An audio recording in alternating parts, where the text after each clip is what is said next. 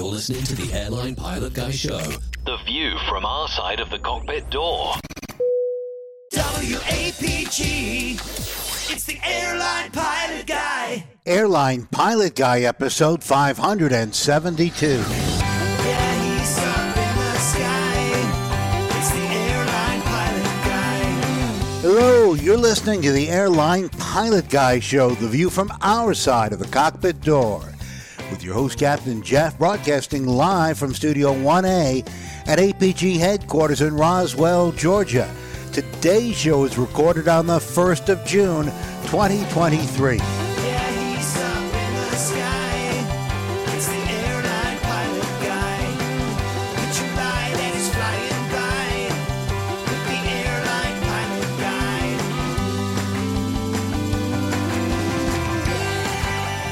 In today's episode, 2 airliners abort landings in San Francisco because a Southwest jet taxied across runways. An Asiana Airlines emergency exit opens during flight, causing 6 injuries. More news and your feedback. So get all settled in. Tray tables and seat backs in the upright and locked positions. Electronic devices powered on. I'm Radio Roger, and Flight 572 is ready for pushback. Thank you, Radio Roger. He's an award-winning TV and radio reporter, currently at the #1 all-news station in the nation. 1010 wins on 92.3 FM in New York City! Welcome to the Airline Pilot Guy Show. It's an aviation podcast covering the latest in aviation news and answering your great feedback. I'm Captain Jeff, a pilot at a major legacy airline based in the United States of America. And joining us from his studio in Hartford, Hereford, and Hampshire, professional photographer, former RAF, RAAF fighter pilot, retired Airbus A330-340, captain for Virgin Atlantic Airways, it's Captain Nick. Oh, hi there, Jeff. Hi, Liz. Great to be back on after a very short sabbatical. And pinch and a punch, it's the first of the month. Very good. We missed you, and we're glad that you're back. And also, from her studio in Toronto, Ontario, Canada, retired financier and aviation enthusiast, spreadsheet master, and our producer-director, it's Liz Piper. Hi, guys. It's great to have Captain Nick back.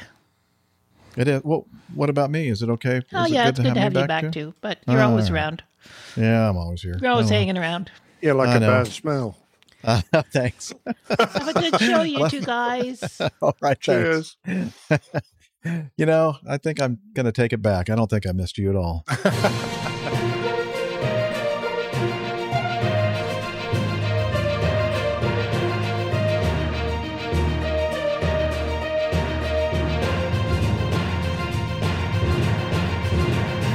Stand by for news. All right, we're going to start off with this one. It's a doozy. It is involves a video, so I am going to go over here and add this to the stream, and we'll take a listen to a local news affiliate describing this. This is from our friends at VAS Aviation, Real Aviation Communications, and it pauses for dramatic effect. And now, 1826, pass my clearance for the heading the up and runway straight left, clear takeoff. Is it possible for you to talk any faster than that? Straight left, clear takeoff, 1826. Southwest 1179 as you approach cross 28 left, runway 28 right, line up and wait. Alright, cross 28 left, line up and wait, runway 28 right, Southwest 1179. United 8141, turn left on Quebec, hold short of runway 28 left. Quebec, hold short 28 left, 8141. Quebec 246, Papa Hotel, visual 28 right. Quebec 246, Papa Hotel, runway 28 right, clear to land. 28 right, Papa Hotel.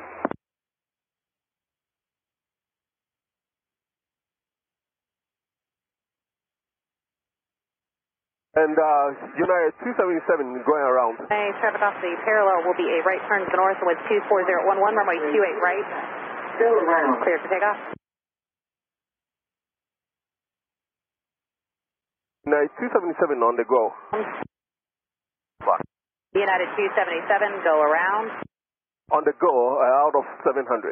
United 277, turn left heading 260, maintain 3,100. 260 and maintain 3,600, United 277. United 277, maintain 3,100. 3100, United 277. United 1826, contact NorCal. 1826, sir. United, correction, Southwest 1179, are you departing? We never got that clearance. Somebody blocked it. Okay, so you shouldn't be on the runway. Southwest 1179, exit at Charlie 2, turn right on Charlie, traffic short final for that runway. Charlie 2, Charlie for Southwest 1179. The last clearance we got was to hold line up and wait for Southwest 1179. I don't need an argument on frequency. United 277, contact from 135.1. 1351, United 277. Alaska 553, go around. Alaska 553 is going around. Alaska 553, fly runway heading and maintain 3000. Runway heading 3000, Alaska 553. Alaska 553, contact NorCal 135.1. 351, good day.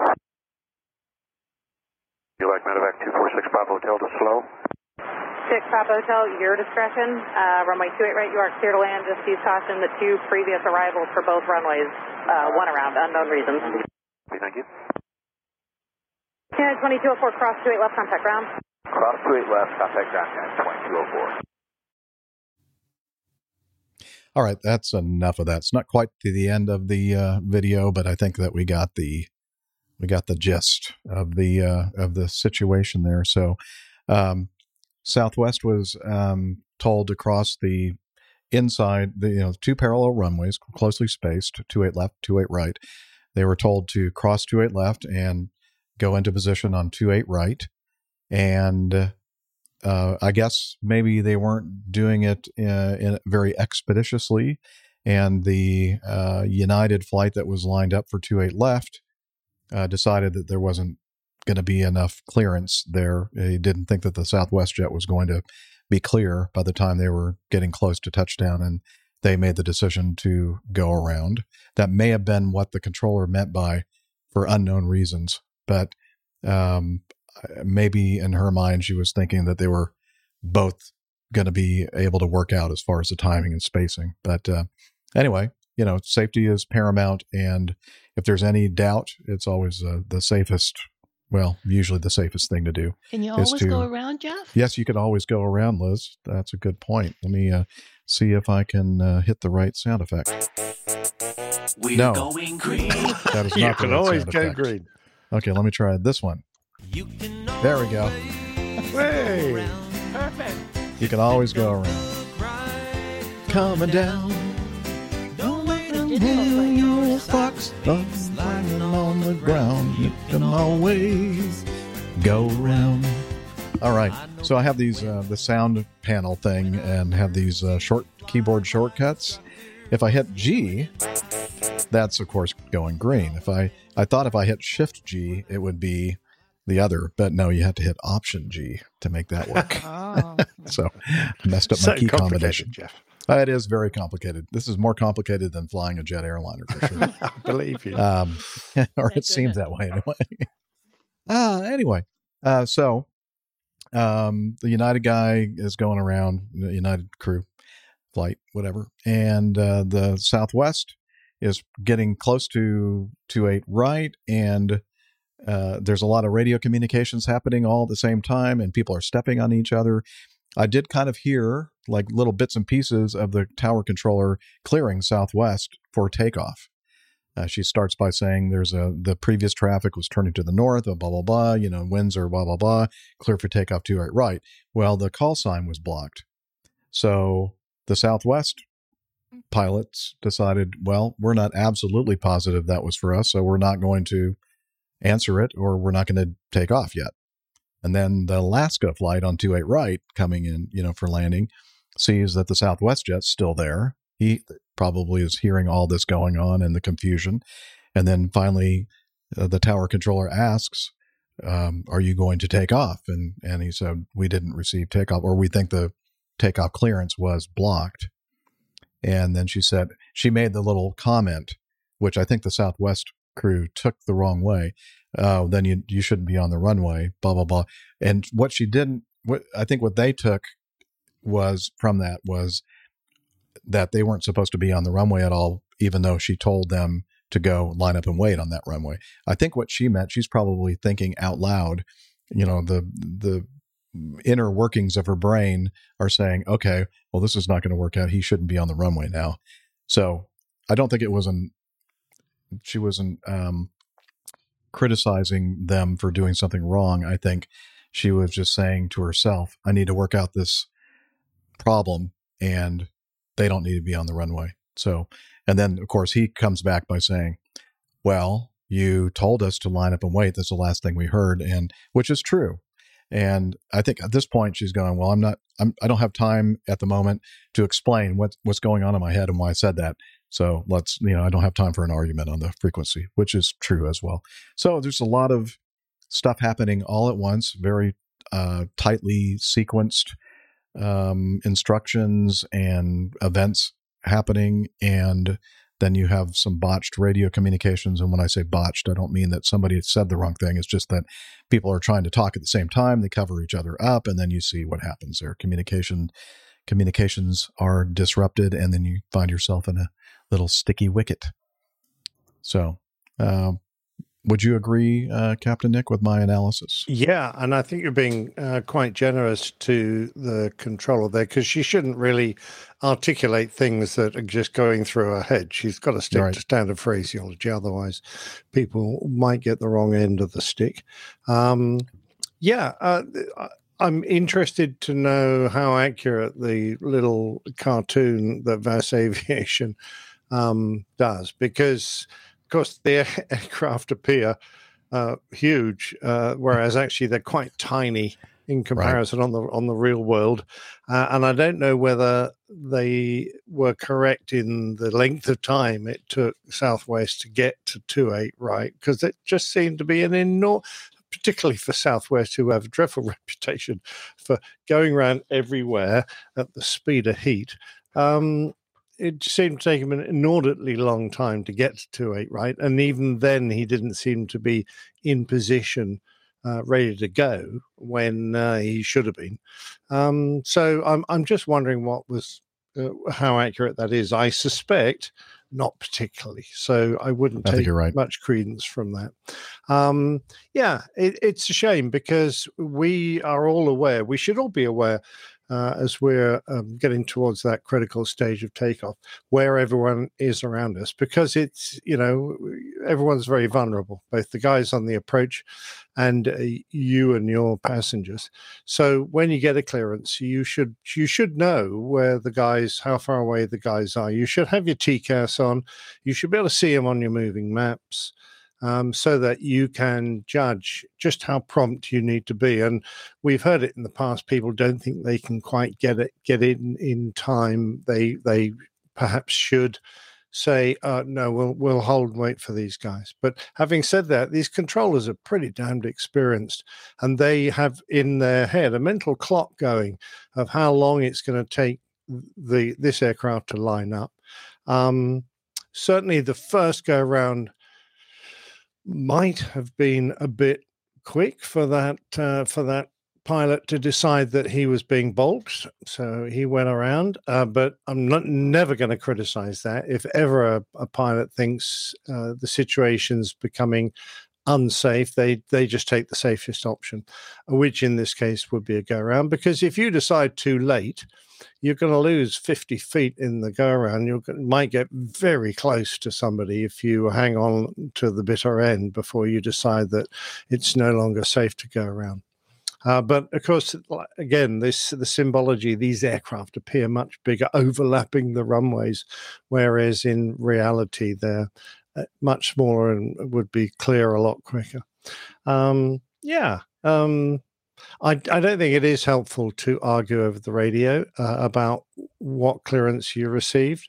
And what's more, if you hear what sounds like a takeoff clearance and you didn't catch your call sign, you're the only damned airplane on those two runways. Who else is it for? Now, I quite understand why you wouldn't take that as gospel. You may not want to release brakes without hearing your call sign, but as soon as you can, you get a call in saying, blocked or clipped, or say again, my clearance, so that the girl can immediately repeat it and you stand a chance of getting off before the next guy is balked.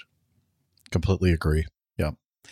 I think that would have definitely helped in this situation. In the big scheme of things, in the old days, good old days, this probably would never have made a news item.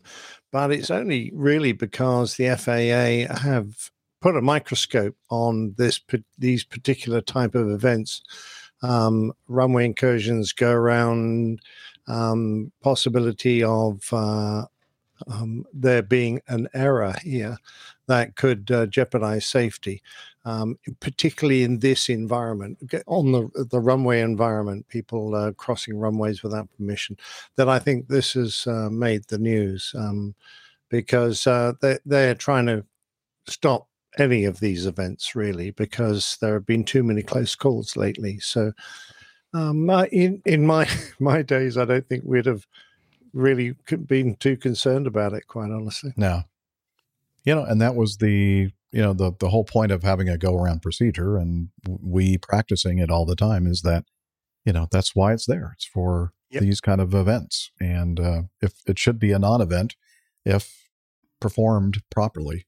And in this case, it looks like the go-around procedures were performed properly by both air crews. The only question that Nick and I may have is, was their decision maybe slightly premature? Because should they have let it develop a little bit longer? But again, it's really hard to second guess, especially regarding your first point regarding the animation on the video. And I even think that on the VAS aviation site, there's a little bit of a disclaimer there saying that, we're doing our best to approximate this animation of where the airplanes are and such, but it's not going to be exact. And so that's part of the problem there. So we're looking at this thinking, well, obviously the guy's, not moving very quickly. Well, that may not be reality. So that you have to take it with a grain of salt. But so that was another, I don't think that it was a super close call like the Air Canada Airbus that came in at night and one of the runways was closed and did a very late go around because they were lining up on a taxiway and not the runway. Always have to bring that one I know. up. I'm sorry. I'm not. It's not a general brushstroke against Canadians in general, Les. It just so happened. Hey, damn Canadians getting it wrong again. But honestly, if it were an American crew or a European crew, that would never have happened. No, I'm just kidding. I'm just joking, Liz. 1B. 1B. Okay. She's mad at me now. This is a good one. Fair enough. I don't blame her, quite honestly. Oh, this is an interesting one. You've got a video here. It is. And I'm going to start off this next news item with playing the video because the local news affiliate does a pretty good job of setting us up. Shocking video just as Memorial Day travel kicks into high gear. I should say it's not the local news. It's Inside Edition, which is a national news program here. It's news-ish program here in the U.S. A disturbed man opens a plane door during a flight while panicked passengers grip their armrests. And it went on for 5 long minutes. So how could this possibly happen? Airplane doors are supposed to be kept airtight and locked. Les Trent spoke with an aviation expert to find out. Absolute terror. A passenger just opened the airplane door mid-flight, a feat said to be impossible. 194 passengers are on board, and they're getting battered by the intense wind. Imagine how they must be freaking out. The plane was 600 feet off the ground, minutes from landing in South Korea when it happened. Witnesses say the passenger was sitting next to the emergency door. He apparently showed no signs that anything was wrong when he suddenly removed a plastic cover, pulled a lever, and the door slid open. How is that even possible? Today, everyone is wondering how the heck this happened. How the heck do you open the door not supposed to open midair? It's supposed to be impossible. How did it happen? I think the most important thing to identify in this story is the phase of flight that this occurred in. This was at the landing of the aircraft when they are going in for their final approach. It actually is possible to open an emergency exit door. The man could not have opened the door at 20 or 30,000 feet. It is physically impossible to open that door when the cabin is pressurized and it's at its normal cruising altitude. 9 people had to be treated at the hospital for breathing difficulties. Talk about scary. Inside Edition. Without permission. Yeah, so that's good. It kind of caught my attention. I'm sure a lot of people's attention when we heard about this story, this event, because we've been preaching for years on our show, and a lot of people have said it over and over again. I don't know why you're trying to open that door. You ain't gonna be successful. There's no way that you can possibly open the door in flight. Well, I guess we have to temper that admonition slightly. Captain Nick, you've flown the Airbus for many years, and maybe you can kind of give us your analysis of this whole thing. Yeah, it's an interesting one, isn't it? Because through the vast majority of the flight, the assumed safety of the door is quite correct in that it's as soon as there's a small amount of pressurization inside the cabin, the door physically can't be moved away from its lugs. So the door sits on a set of lugs in the hole, and the pressure on the inside of the door caused by the pressurization just holds it firmly in place. And the lever, even though it's a big old lever, is not strong enough to, a man or a woman would not be strong enough to move it. However, during the final stages of the flight, we're going to bring the pressurization down to match the air pressure at the airport we're about to land at. Because obviously when you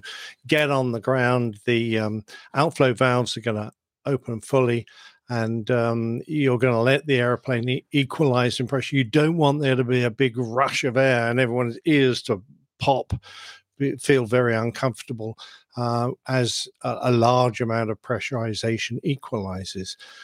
So the automatic pressurization system will match the pressure in the aircraft to that's on the ground, and they're only about 600 feet above the ground, so it's pretty close to being matched.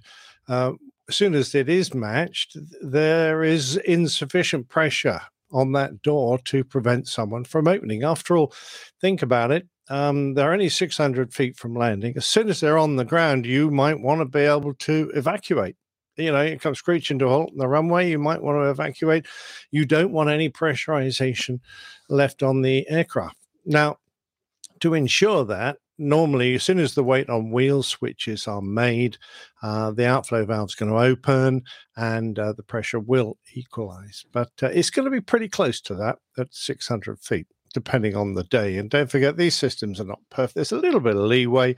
So in some cases, you might even get a slight negative pressure. Anyway, it can be done. And in addition, you could, in theory, try open a door during the takeoff run. And in particular, in my old outfit, we used to get airborne regularly and it was a standard procedure for a while, with the engine bleeds turned off. So there was no air coming into the cabin to provide pressurization at all. And we only turned that on at 1,500 feet in the climb out. That was a company procedure to... it was a system that we adopted to ease a problem with the engine air bleeds. It's too hard to get into. I don't want to get confused by all that.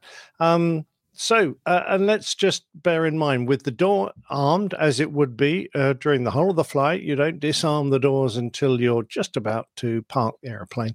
As soon as you move the lever of the door down sufficiently far, the doors are going to be assisted open by a pressurized bottle. And that bottle will throw the door open, and that's to just get that door out of the way in case you want to evacuate. And then the slide will burst out. So the guy only needed to move that handle a certain distance, and the door automatically threw itself open. And obviously that assist bottle has got sufficient force in it to throw the door open against the airflow because it seems to have gone forward. Bang, then the slide has come out of that hatch beneath the door there, frangible, and probably ripped off and blown away. So let's just ease most people's minds. Most of the cabin doors are manned by one of the cabin crew.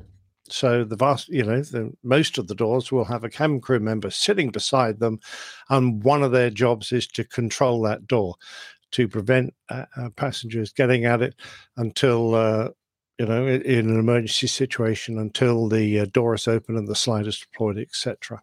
So they're basically guards of the door. But on an aircraft like the 320 and 321, they've got exits that are unmanned. In other words, there's no one sitting at them. A passenger sits at them. They're actually, quite nice places to go sit because they're a little wider than the usual seat pitch at those areas, because obviously there's an exit there. They want people to freely get out. But to prevent the passengers from interfering with the door handle, there's a plastic cover all marked up. So don't touch this except in an emergency. If they lift that guard, it'll immediately alert the cabin crew that the door is being interfered with. There's a micro switch on it. So, but there's no person there to slap your hand. And, it's possible that this bloke just did exactly that. He went, I wonder if I could mess about with this and see what happens. Well, now he knows. He's probably going to get prosecuted. It's an interesting thing that I don't know if you've ever sat in the aircraft and looked up at all the important switches over your head and gone, I wonder what would happen if I turn that one off right now, or haven't moved that switch for a while. I wonder if I do that. That is sometimes a temptation. We're talking about the cockpit, right? Yeah, where you kind of go, I wonder what would happen. I don't think it should do what it would normally do if we were on the ground. If I did it right now up here in flight, I'm sure there must be some kind of a safety mechanism. But then, and you're very tempted to do it, and I guess maybe some people do, but I've never had enough courage to do it. I know. There's this something's going to go wrong. There's this safety barrier that sort of comes across your mind and says, "No, stop thinking such stupid thoughts. Leave the damn thing alone." Right. That's not worth it. I mean, I remember in the Air Force we were giving a guy a ride in the back seat of a Hawk, and he pulled the ejector seat handle halfway through the flight. So he claimed the seat fired itself. Now, we didn't believe him, but there you go. And he ejected himself. The pilot sitting in the front, luckily, Commander Jet wasn't set up for him to go as well. He just got very noisy. Wow. And he made sure that someone came out and found this bloke in his parachute. But, he obviously went one stage further, a bit like this bloke sitting beside the door. I wonder what happens if I open the door now or try to open the door. Because I'd really like to exit the airplane as quickly as possible. When we arrive I wonder at the what gate. happens if I'd love to have a go at this ejector seat thing. I wonder if I pull this black and yellow handle. There you go. Well, that reminds me of some feedback from Larry that we're going to talk about later in the show regarding ejector seats and that sort of thing. Excellent. Will tie in with this. Mike Kuipers in our live audience asks the question, were the passengers in any danger? Oh, well, yeah, you've got a bloody wide open door a few feet from you, and anything that's really stopping you from standing up and falling out of it is your lap strap. So I can see you've got your lap strap on, then I think you're pretty safe. But someone might suddenly go, I don't want to be here, and undo their lap strap, try to move away from the door. The aircraft might hit some turbulence. They might stumble. I mean, there's nothing going to blow them out, but they might fall out. That would be pretty tragic. So it is possible. Now, had there been a lot of pressurization in the airplane at that time, then you have that action of the equalization of pressure of air rushing out of the airplane. And in that case, especially if you're not buckled in, you could get sucked right out that big giant hole. But Indeed. In this case, the whole point the whole reason or that the door was able to open to begin with was the fact that there was very little pressure differential, which what we call is delta P. Yay, I got it in there. Absolutely. So there wasn't any danger of anybody getting sucked out. And there was some reports that some of the passengers suffered some breathing problems, but as was pointed out by several in our live audience here, that was most likely because they were hyperventilating because it was an exciting kind of a situation. They were kind of panicking. They were not sure exactly what was going to happen to them. So that's understandable that some people might have been a little upset. Oh, yeah, I would have been. Yeah, it's pretty stressful being in an airplane during the landing phase anyway, but to do it with the door open right beside you would be a bit of a worry. Now, Asiana did the aftermath of this, and I don't know if they're still doing it, but they decided to keep the seats that were near these exit doors like blocked off and not allowing anybody to sit there just until they could figure out what to do about the situation.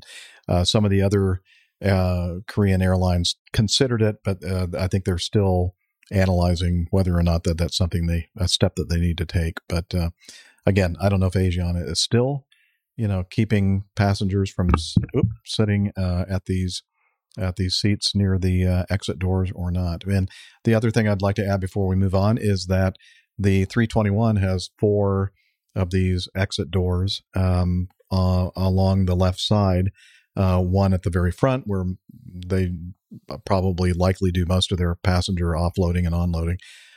There's one right in front of the wing and in front of the engine. And then the L3 door, the third door on the left, behind the wing and behind the engine. And so that when that slide came out, we're looking at a picture of it right now. The slide, got ripped off obviously in the windstream, but fortunately it was behind the where the engine is. Now I'm not sure what would have happened if the L2 door, the one that's ahead of in front of the wing, if the slide would have gotten into the engine or not. That would have been a even bigger problem. That indeed would have been. I think we had one self-deploy on a 747, and from memory, I don't think it went down an engine. It was forward of the engines, but that is always a concern. That you're going to get debris in the engine, and that would be a problem. But depending on which door, of course, opens. Yeah. Well, Main Man Micah has something here to wrap this thing up. The moral of the story is planes don't suck at low altitude. Yeah. Yeah. And a lot of people would say they don't suck at any altitude, but we get what you're saying there. Yeah. By the way, I mean, it would be feasible to put some kind of a bolt on that door that could be withdrawn during an evacuation. But the more complex you make these systems, the less likely they are to work in an emergency, particularly if the aircraft has, perhaps landed with no gear or gone off the runway and the fuselage has been bashed about. That system might jam.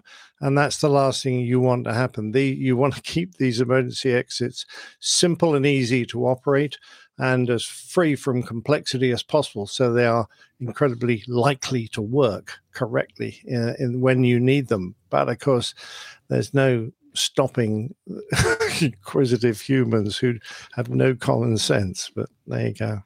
Yeah. All right. I think we're going to skip C and we're going to jump to E. Is that correct, Liz? Yes, okay. sir. Yep, that's correct. All right. You guys were mentioning this plane on the last show. Yeah, we were actually. On the last episode, unfortunately, you weren't with us, Captain Nick, but there was mention made of this particular airplane. This is from airinsight.com. And the title of the headline is the COMAC, I guess, C919. enters commercial service with China Eastern. So that they, COMAC and China Eastern Airlines ticked an important box on May 28 with the entry into service of the C919, some 5.5 months after the delivery of the first and so far only C919 available to China Eastern. The carrier operated the first commercial service from Shanghai to Beijing. COMAC C919 enters commercial service with China Eastern. Okay. So it's flight MU 9191 departed Shanghai right on schedule at 10:33 local time, landed in Beijing at 12:31 a.m. The service, which reportedly, 12:31 a.m.? Is that far? If they left at 10:33 local time, that must be 12:31 p.m. I think that's a mistake, a typo there. That would have been a very, very long flight. 22 hours. It's not in the dark. Yeah, 14-hour flight. I don't think so. The service, which reportedly had it's a very slow plane. Liz says it's a very slow plane. might be a problem for some people. The service, which reportedly had some 130 passengers on board, received a water salute from the fire brigade at 14:54. 9192 returned to Shanghai again. Yeah, that was a mistake there on the AM/PM. The aircraft with registration B919 Alpha is scheduled for service to Chengdu on Monday. Chengdu. Chengdu. Yes. Okay. Thank you. Let's see. The first service follows a prolonged series of pre-commercial verification flights. Before the C919 could enter service, China Eastern had to demonstrate that the aircraft they had to demonstrate that this is not written very well. It's really tripping me up. Okay, in other words, they had to do a bunch of checks and verification flights before the regulatory agency would allow this thing into service, and that's what they did. They saw her operate on numerous routes in China. During these verification flights, the aircraft ran into some technical issues that caused a disruption of the program. The aircraft was flown back to the COMAC factory for checks and repairs, and everything was still under warranty, so they didn't have to suffer any extra. I'm making that up. Let's see. So China Eastern expects to take delivery of 4 more C919s during the year. The second aircraft with factory registration Bravo 001 Kilo performed its maiden flight on May 8 and has done 2 more flight tests on May 10 and May 18.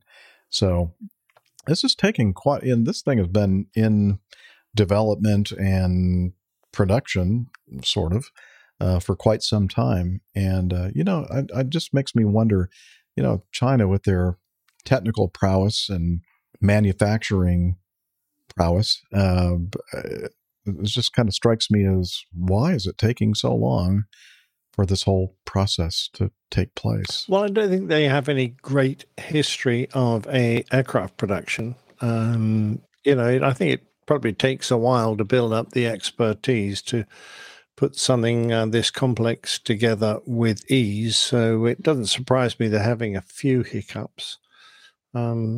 It's interesting to see how well this will be received in other countries. Yes. True. Probably Russia would be pretty happy to take some. Liz thinks that Russia might be happy to take some. Well, I was going to mention that I thought not better of it, but there you go. Yeah.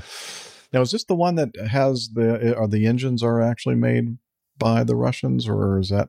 It seems like there was some kind of working together between the two countries on. Oh, I'm sure your staff will work that out for you and let you know. Staff, stand by. Get on it. Stand by. They're busy. They're busy researching it as we speak. Excellent. Should I wait a little bit? You know what?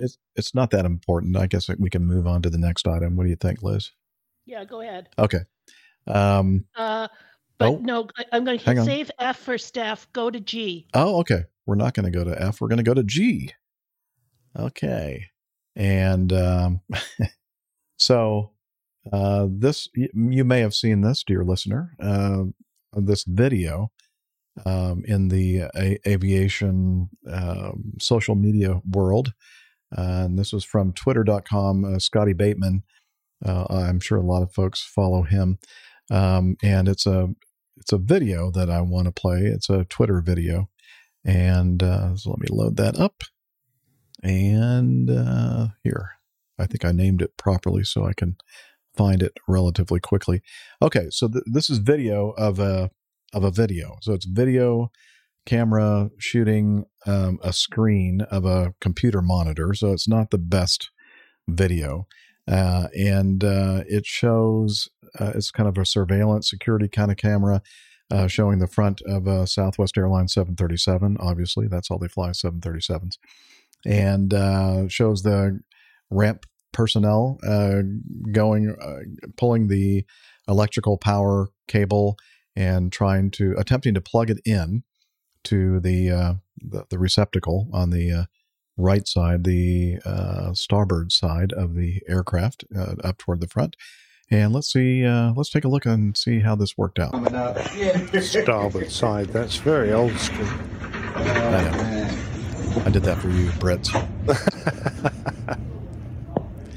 All right, so he's got the cord. I think he's thinking, I don't know. That doesn't look like it's really in there, right? It doesn't feel like it's seating properly here. He's given it a couple of hard pushes. Yeah. Well, let me try it again. Let me push it in. Well, I guess it's okay. Well, let me check one more time. Yeah. Oh, I'm really putting in some force here.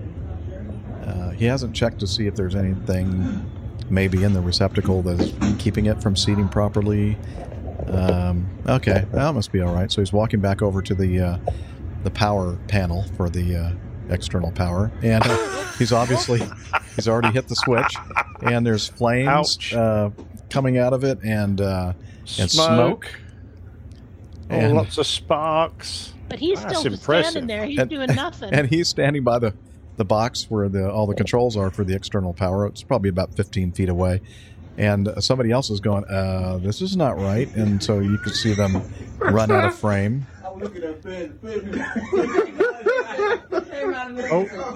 On fire now, Jeff.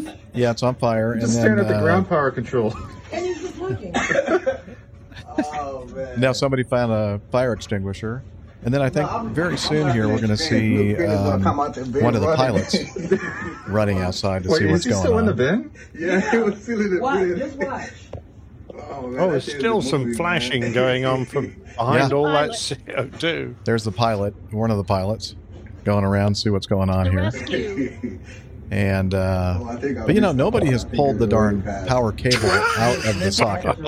That's like, I think that would be one of the first things I do is like yank that thing and get it away from the airplane. Now it's hard to see exactly what's happening because there's so much smoke. It's just obscuring everything. And so it looks like they got the fire out. Although I'd still see some kind of flashing, or maybe that's a reflection from another airplane's worked out very well. Rotating beacon, kind of flashing against the smoke. But yeah, that didn't work out. Somebody was saying in this original thread, oh, the guy tried to connect it to the pitot tube, and I'm thinking, no, that's not what happened there. I mean, that was the actual, access panel for the ground power and communications box for the tug driver to communicate with the pilots. It's just that I guess he should have taken a clue there when he was trying to plug the thing in that something was not right, and maybe he shouldn't have turned the power on. So. Perhaps there's a bent pin in there or something. But having said that, isn't the ground power unit supposed to make certain checks before it puts all the volts down the cable, that it's getting a kind of the correct electrical response from the aircraft? So I don't know. I would think that there would be some kind of a I know the aircraft is usually very good at making sure that the phase and the voltage is all within limits before it connects, allows that power to come into the electrical system of the aircraft. Well, I don't know whether that's the same for the GPU, the ground power unit. Yeah, I don't know. All I can say is it was a very smoky kind of scene. You see, I was all, you see, I was all prepared to accept that he'd tried to plug it onto an AOA vane or a pitot probe, because the Airbus ones are directly under the center of the fuselage. But this is what, a 737, is it? Yeah, 737. Okay, so yeah. I'll bow to your greater knowledge. Well, I've never flown the 737 myself. I'm assuming that it's the same location, but honestly, I don't remember as far as the 727 is concerned. I just don't remember exactly what side of the nose the panel is. Main man Micah says, "Is this connector USB A or USB C?" I see. It's sparkling. It must be a lightning port. Well, let me, that deserves something. Round a great wit and repartee. Yeah, quick enough to actually get to it, but let's see here. Where's my laugh track? Here we go. There we go. Very delayed response from my part. Just before you move on, Jeff. Yes, ma'am. The Russia-China joint venture was for the wide body, the 929, not the 919. Okay. Yes. Hey, at least I had something in the back of my head said that there was some kind of a collaboration, I think, between the two countries, but not this one. The 919 Whole narrow Boxes body did come up with a comment also saying that those engines are CFMs. They're LEAP turbofans. Okay. Yep. So it's a Chinese and American kind of collaboration. Or CFM, I don't know who all is part of CFM, and maybe there's some European involvement as well. It's a conglomeration of people. Conglomerates. A bunch of dodgy engine makers. Oh, yeah. Very dodgy. Which one should we go to next, Liz? You're going to go to H. Okay. H. H. From Paddle Your Own Canoe. Woohoo! Let's see. An American Airlines passenger who spat on a seatmate, shoved a flight attendant, and then opened an emergency exit while the plane was taxiing to the gate before sliding down the emergency chute and running across the tarmac has been ordered to pay the airline more than $42,000 in restitution. Yay. Cynthia McKnight, 24 years old, of Rochester, New York, I guess, was sentenced last week after reaching a plea deal with prosecutors over the April 19, 2022 incident, which resulted in all operations at Buffalo Niagara International Airport being temporarily halted as law enforcement brought the situation under control. Prosecutors alleged that McKnight became irate when flight attendants asked her to get off her phone as the Chicago O'Hare-bound plane was taxiing to the runway in Buffalo. McKnight got out of her seat, went to the front of the Embraer regional jet, and started to argue with some of the passengers before spitting on someone sitting at the front of the plane. In her plea agreement, McKnight admits that she then attempted to open an exit door. Well, not only did she attempt, but she actually managed to do it and pushed a flight attendant who attempted to stop her. She then opened the door while the plane was still taxiing, which automatically deployed the emergency slide. McKnight then slid down the emergency slide and started to run across the tarmac before, she forgot a beer. Remember that incident that happened several years ago? The cabin attendant, he showed his displeasure at his company by sliding down the slide and running away with a beer. Yes, I remember that. Brilliant way to finish your career. What a way to go. Allegations that she resisted arrest and damaged a wall in her cell at the police I was going to say, what kind of a cell pursued. can you go in there and damage the walls? I mean, did they give her a pickaxe or something? I don't know what she did. She was not happy. She did, however, admit that her actions resulted in the flight having to be canceled and passengers rebooked onto alternative flights. American Airlines estimated that the cost of rebooking passengers and replacing the emergency slide would have set it back in the region of $50,000. McKnight pleaded guilty to simple assault and was sentenced to time served. I'm not sure, it doesn't say how long she served, and 3 years probation. She has been ordered to take part in a substance abuse program and a mental health treatment program. Yay, good. Wow. Okay, so U.S. District Judge Lawrence Villardo also ordered that she pay $42,128 in restitution to American Airlines. Yeah, so the justice actually prevailed in this case. Yeah. No, certainly. deserved. You know, the only thing wrong with this story, she was What? Cynthia, not Karen. Bam. That would have been Rim perfect. shot. That would have been perfect. All right. So the next one I'm going to next one save as well because Nick C may join Steph. So Okay. So We're go going to number J. skip J. around a little bit more here. We're going to go to Juliet, number J. Number J? No, letter J. Well, so it's a number and a letter, 01J. From the aviationherald.com. An Air France Airbus A350-900 registration Foxtrot Hotel Tango Yankee Oscar performing flight 291 from Osaka, Japan to Paris, Charles de Gaulle, France, with 324 people on board. Stop laughing at me, Liz. Was en route at flight level 350. Oh, that's clever. An A350 at flight level 350, about 420 nautical miles northeast of Osaka, when the crew decided to turn around and return to Osaka due to a malfunction of the weather radar and malfunction of the airspeed indications.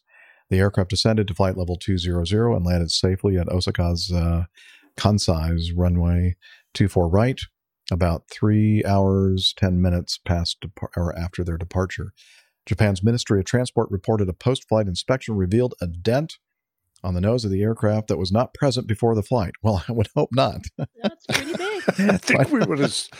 I think even the most crass pilot would have spotted that in the walk around. Even if the captain had done the walk around, he probably would have noticed it. The malfunctions of weather radar and airspeed are thought to be related to the dent. Yeah, funny old thing. The cause of the dent, possibly a bird strike, is under investigation. Well, I don't see any blood. Do you see blood? No snarge. No snarge. Good point, Liz. No, it's a snarge. Nothing to send to this National Snarge Lab.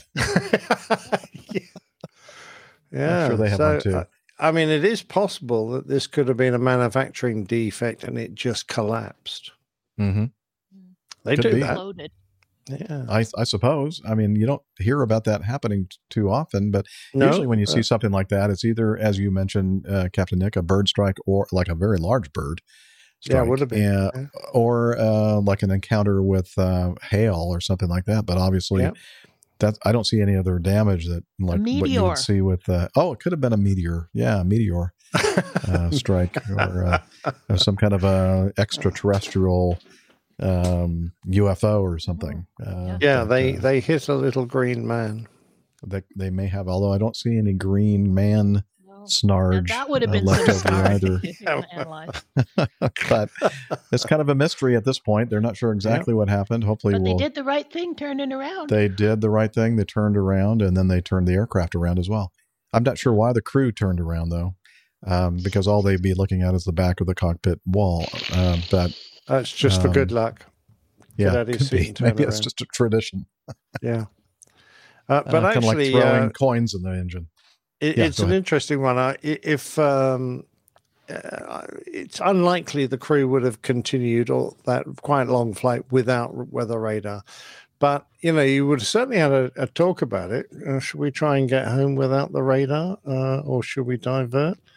You look at your en route forecast and decide how much weather there is you might have to avoid, etc., etc.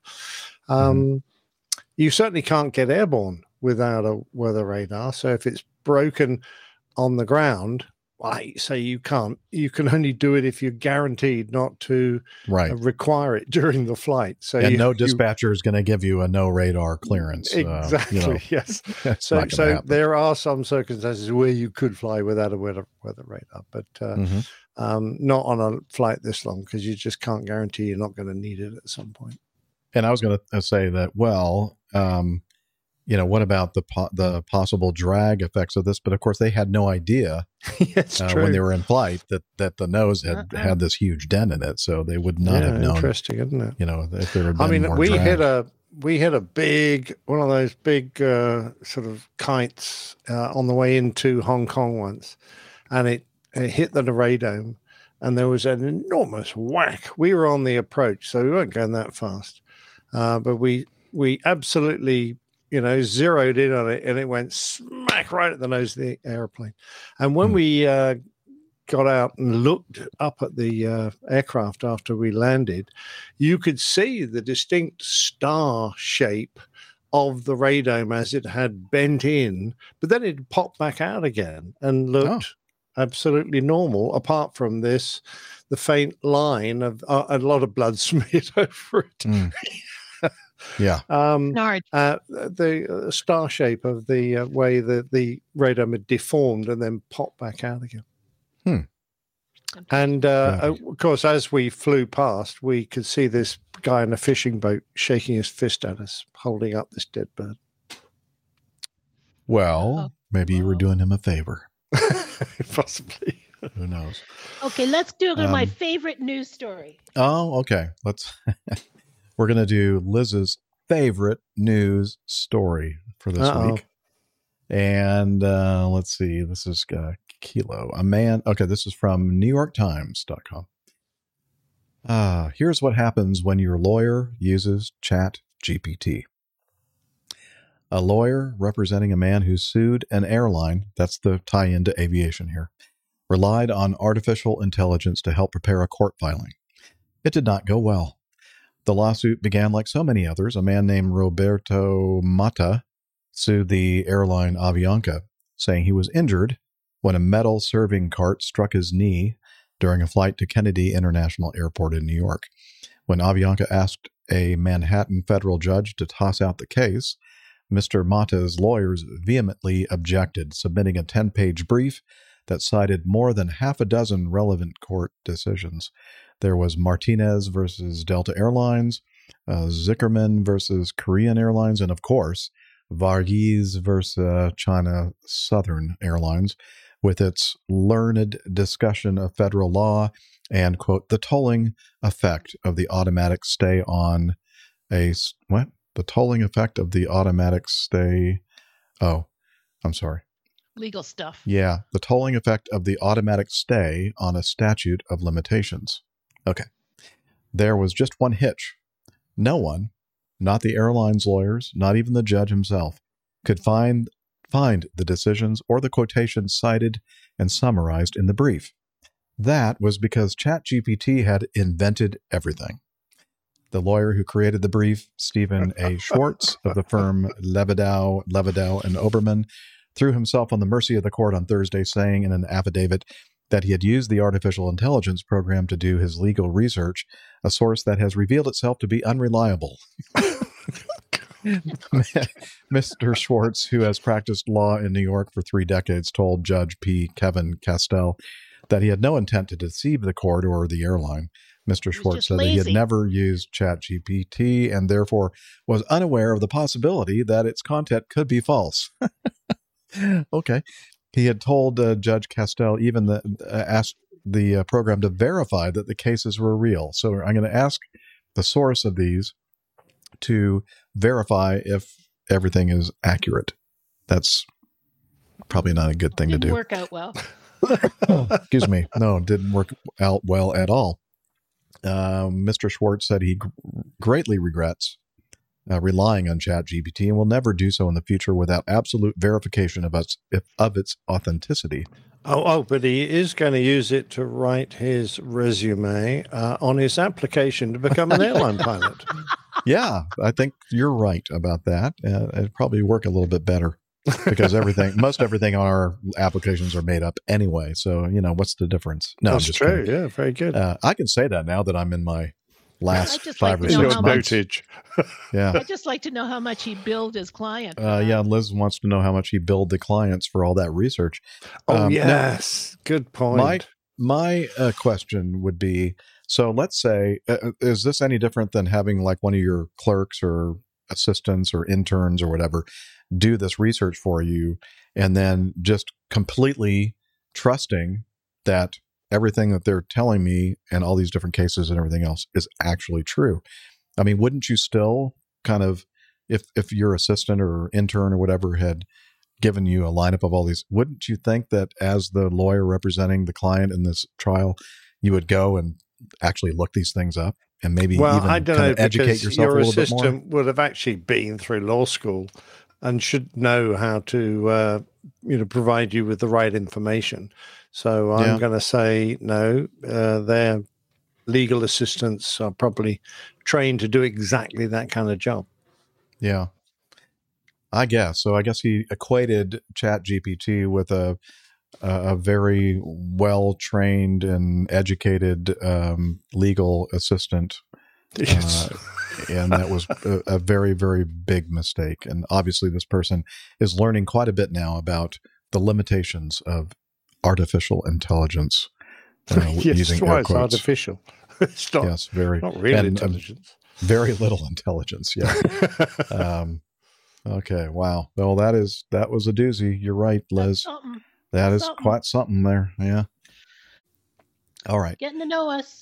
It is time now for Getting to Know Us. That time of the show where we kind of get all caught up on what has been happening with the guests, not the guests, the hosts of the show.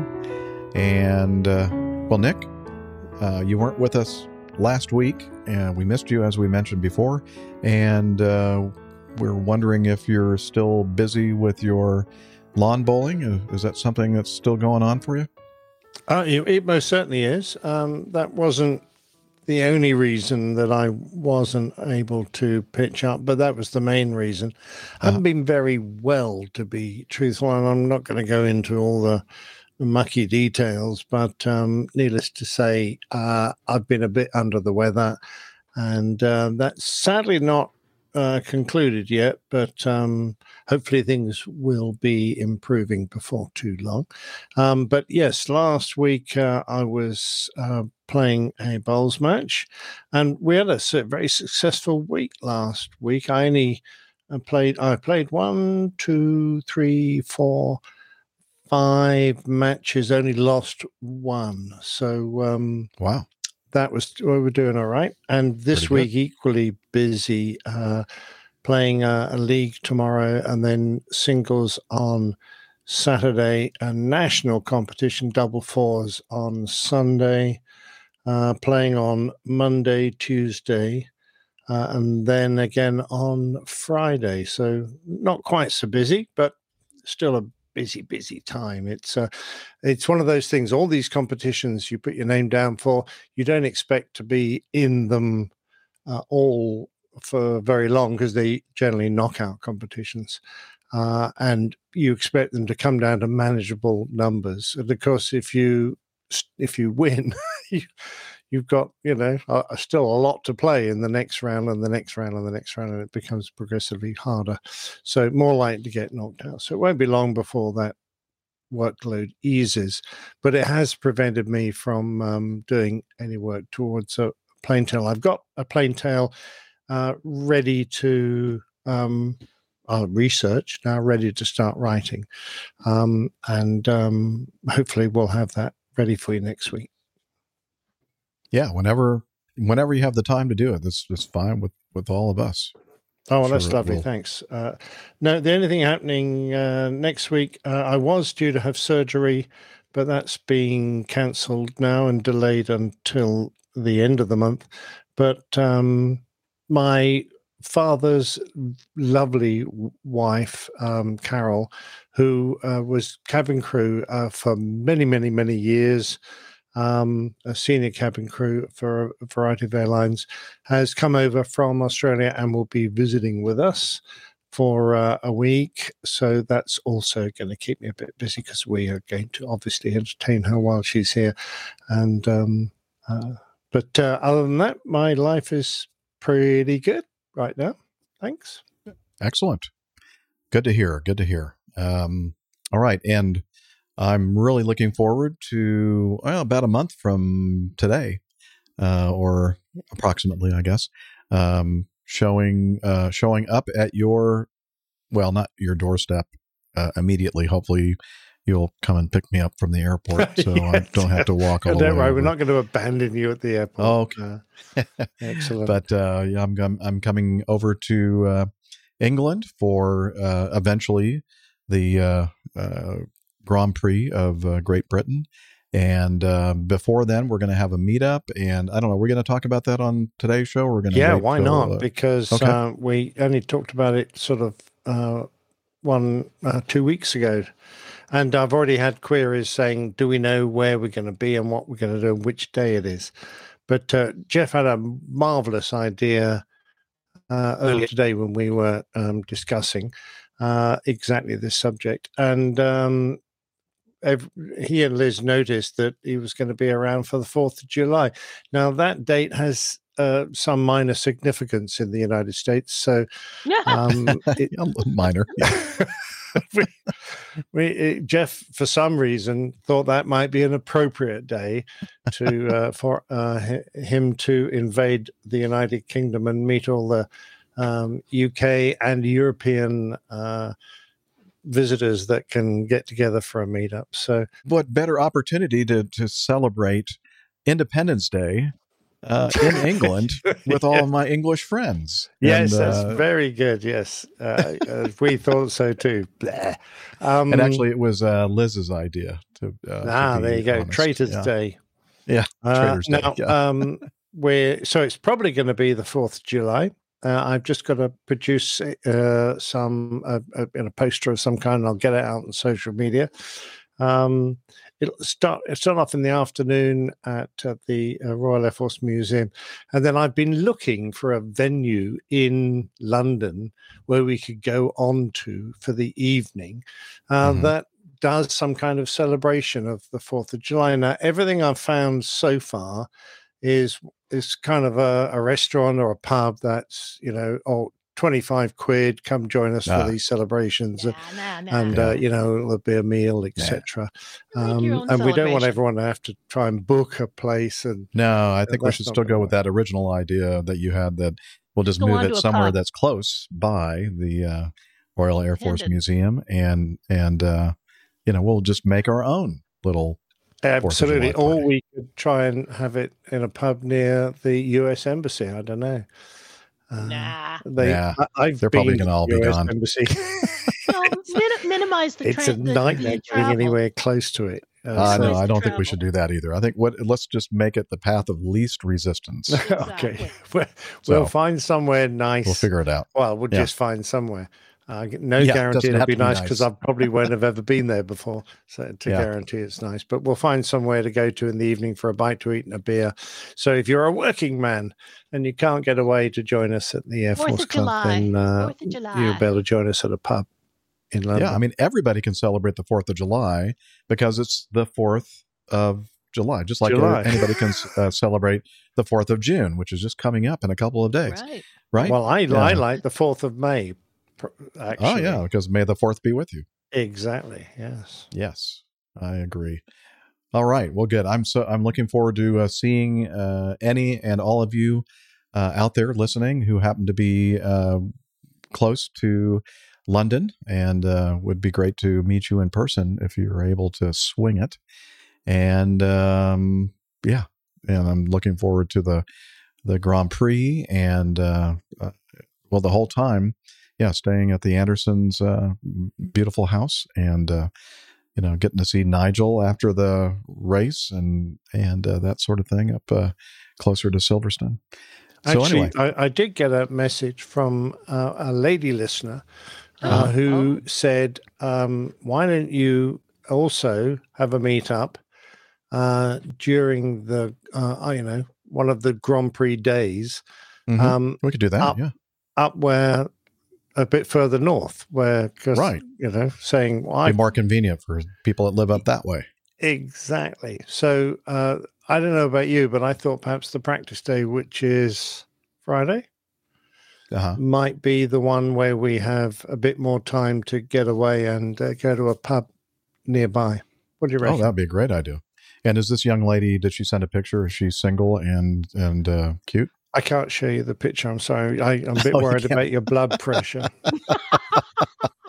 No, actually, in my usual way, there are usually 5 or 6 social media messaging apps that I receive stuff from, and I can't remember which one it was, so I can't go back and find it.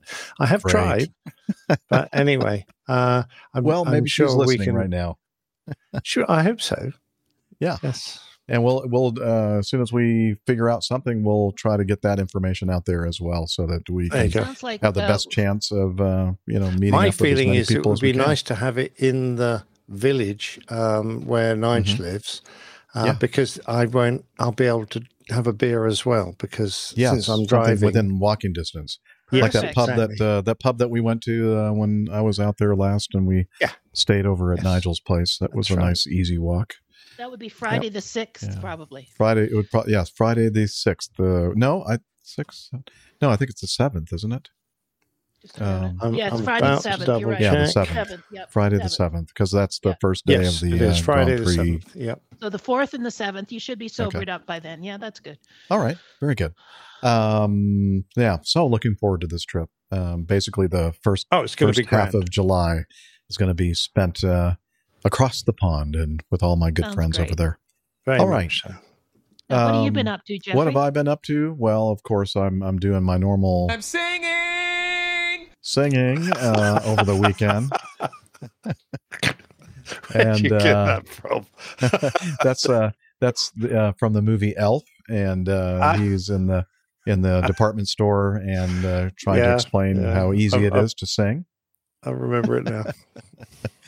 And so that was what I did over the weekend. And then on, let me look at on Memorial Day here on the 29th, did a quick little hop, skip, and a jump between Atlanta and Huntsville, Alabama, and then back.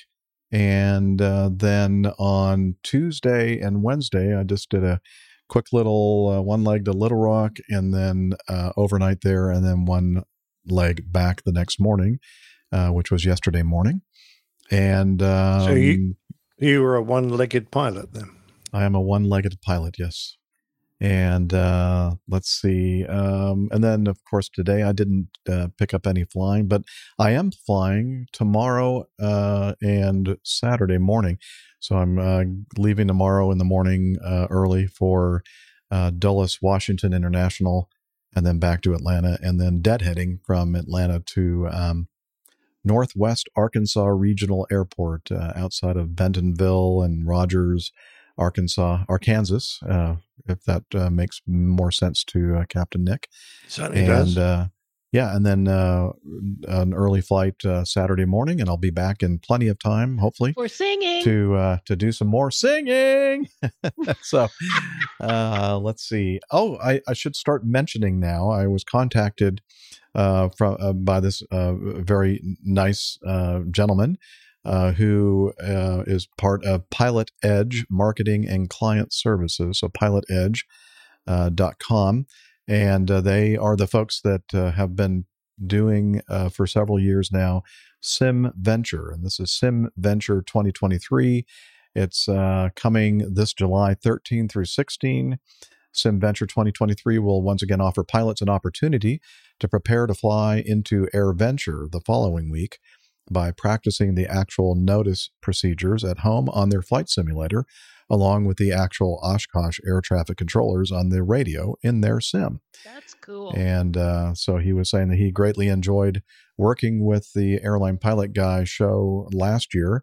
And in return for us kind of publicizing and putting out the word for this, and actually we had him on last year, and we kind of went over all the details of what happens during Sim Venture. But in return for that, they have a scenery in Microsoft Flight Simulator, and in the scenery are some logos of our show, like a tent with the Fly Acme Airlines logo on it. So it's kind of fun.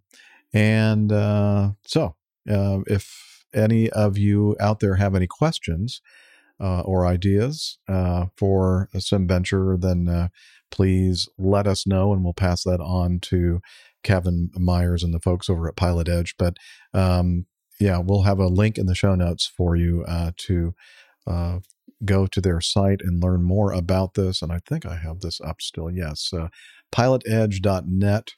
and then /pages/simventure.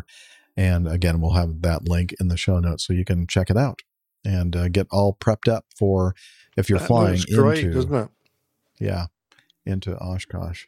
Now, I don't Jeff, think I'm going to be making it to Oshkosh this year because of the fact that I'm going to be spending the first half of July in England, and I'm going to have to do a lot of flying, I think, in the last portion pay of for the all month. of that drinking. Yeah, to pay for all the drinking. Yeah, that's for sure.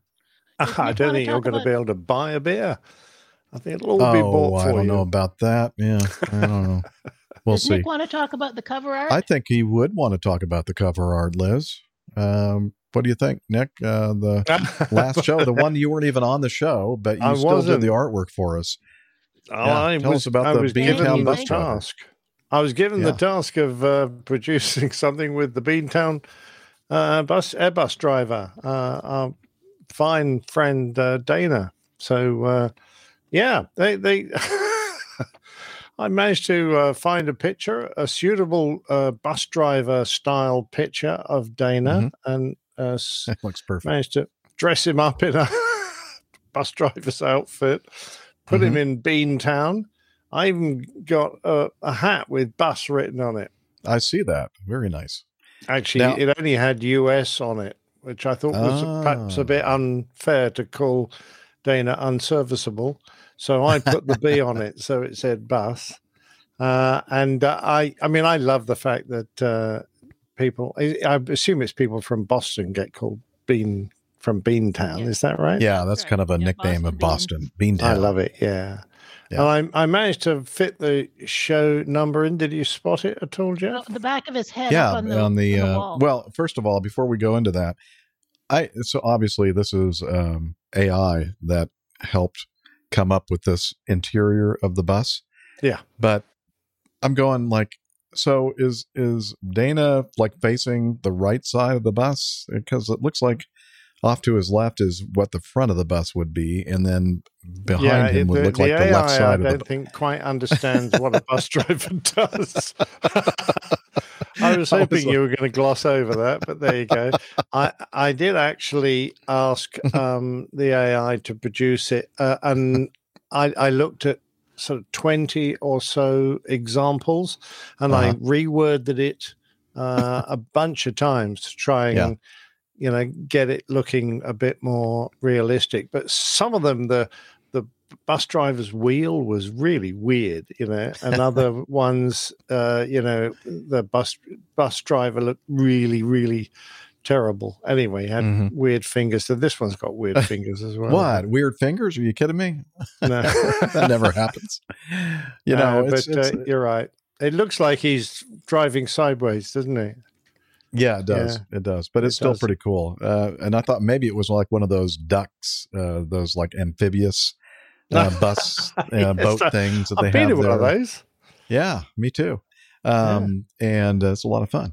And I thought, well, I guess I could see that. But speaking of, first we'll cover the show number. Looks like a little placard up on the ceiling above. It does. It actually says. It actually is like a notice that says passengers are required to obey the driver at all times or something, and then it's a little sort of serial number underneath is where the show number is. So that's behind Dana's head there. Because I was thinking about having Dana hold a baseball bat. Yeah. That would be good. Yeah, that would have been great. Speaking of bats, and speaking of AI and Midjourney, the guy that's a very is a big proponent of Midjourney and uses it a lot. Alex Lindsay in the Office Hours .global. This thing that I like to watch. It's a daily thing, and they talk about audio, video, like high end stuff. And I learn a lot from them. And he was saying that he did a quick search for or prompt or whatever you call it for he wanted to have like a caveman's club, like a club like a baseball bat. See how I'm tying this all like the Flintstones, yeah. And so he put in all these search terms and, for club, and he gets back and he shows us what he got back was this like building that has, like a sign on it that says club. And he goes, no, not a club. So he goes, no, like a club, like a caveman Neanderthal club. And then it came back with this thing that looks like it came from the caveman era, but it still was a club, and it still said club on it. A bit like Fred Flintstone's like a club. Goes to after work. Yeah. With a Still bowling alley and there's no big stick or, bat or anything. It's just a place. It's a club. So AI has a long way to go, apparently. Yeah, definitely. By the way, I do notice that Adobe Photoshop is going to get one of these functions built into it. Yeah, I haven't seen something. it yet. I think they're calling it Firefly or something. Yeah, maybe that's what they call it. Yeah. Anyway, the nice thing about that is that it's going to be the same sort of thing, but it's all going to be in layers, so you have a lot more control. Yeah, that would be a lot better. Yeah, that would be fantastic. So if that comes off, I'll switch, I think, to Adobe. We'll see how it goes. Yeah. Okay. Just don't go on that one that the lawyer used. Yeah, just don't use the one that the lawyer used. Liz is advising. Yeah. Or if you do, make sure you back it up with, make sure that's actually accurate. Yeah, absolutely. Coffee time. It's coffee time, man. I love me a cup of coffee, Liz. So let's find some music that might be appropriate. What do we play? We could play maybe Jeff Smith. Johnny, how much more coffee? No thanks. I love coffee. I love tea. I love the APG community. Coffee and tea and the Java and me. A cup, a cup, a cup, a cup, a cup. Oh yeah, coffee. I love me. That hot black concoction. Oh, so good. Well, Liz apparently doesn't. Anyway, so the Coffee Fund is your way to support our show. Many ways to support the show, but it's always helpful when people send us some money to help pay for all the cost of doing the show every month. And of course, we have equipment cost, and we also do meetups. And it's a great thing to do if you have the resources to do that.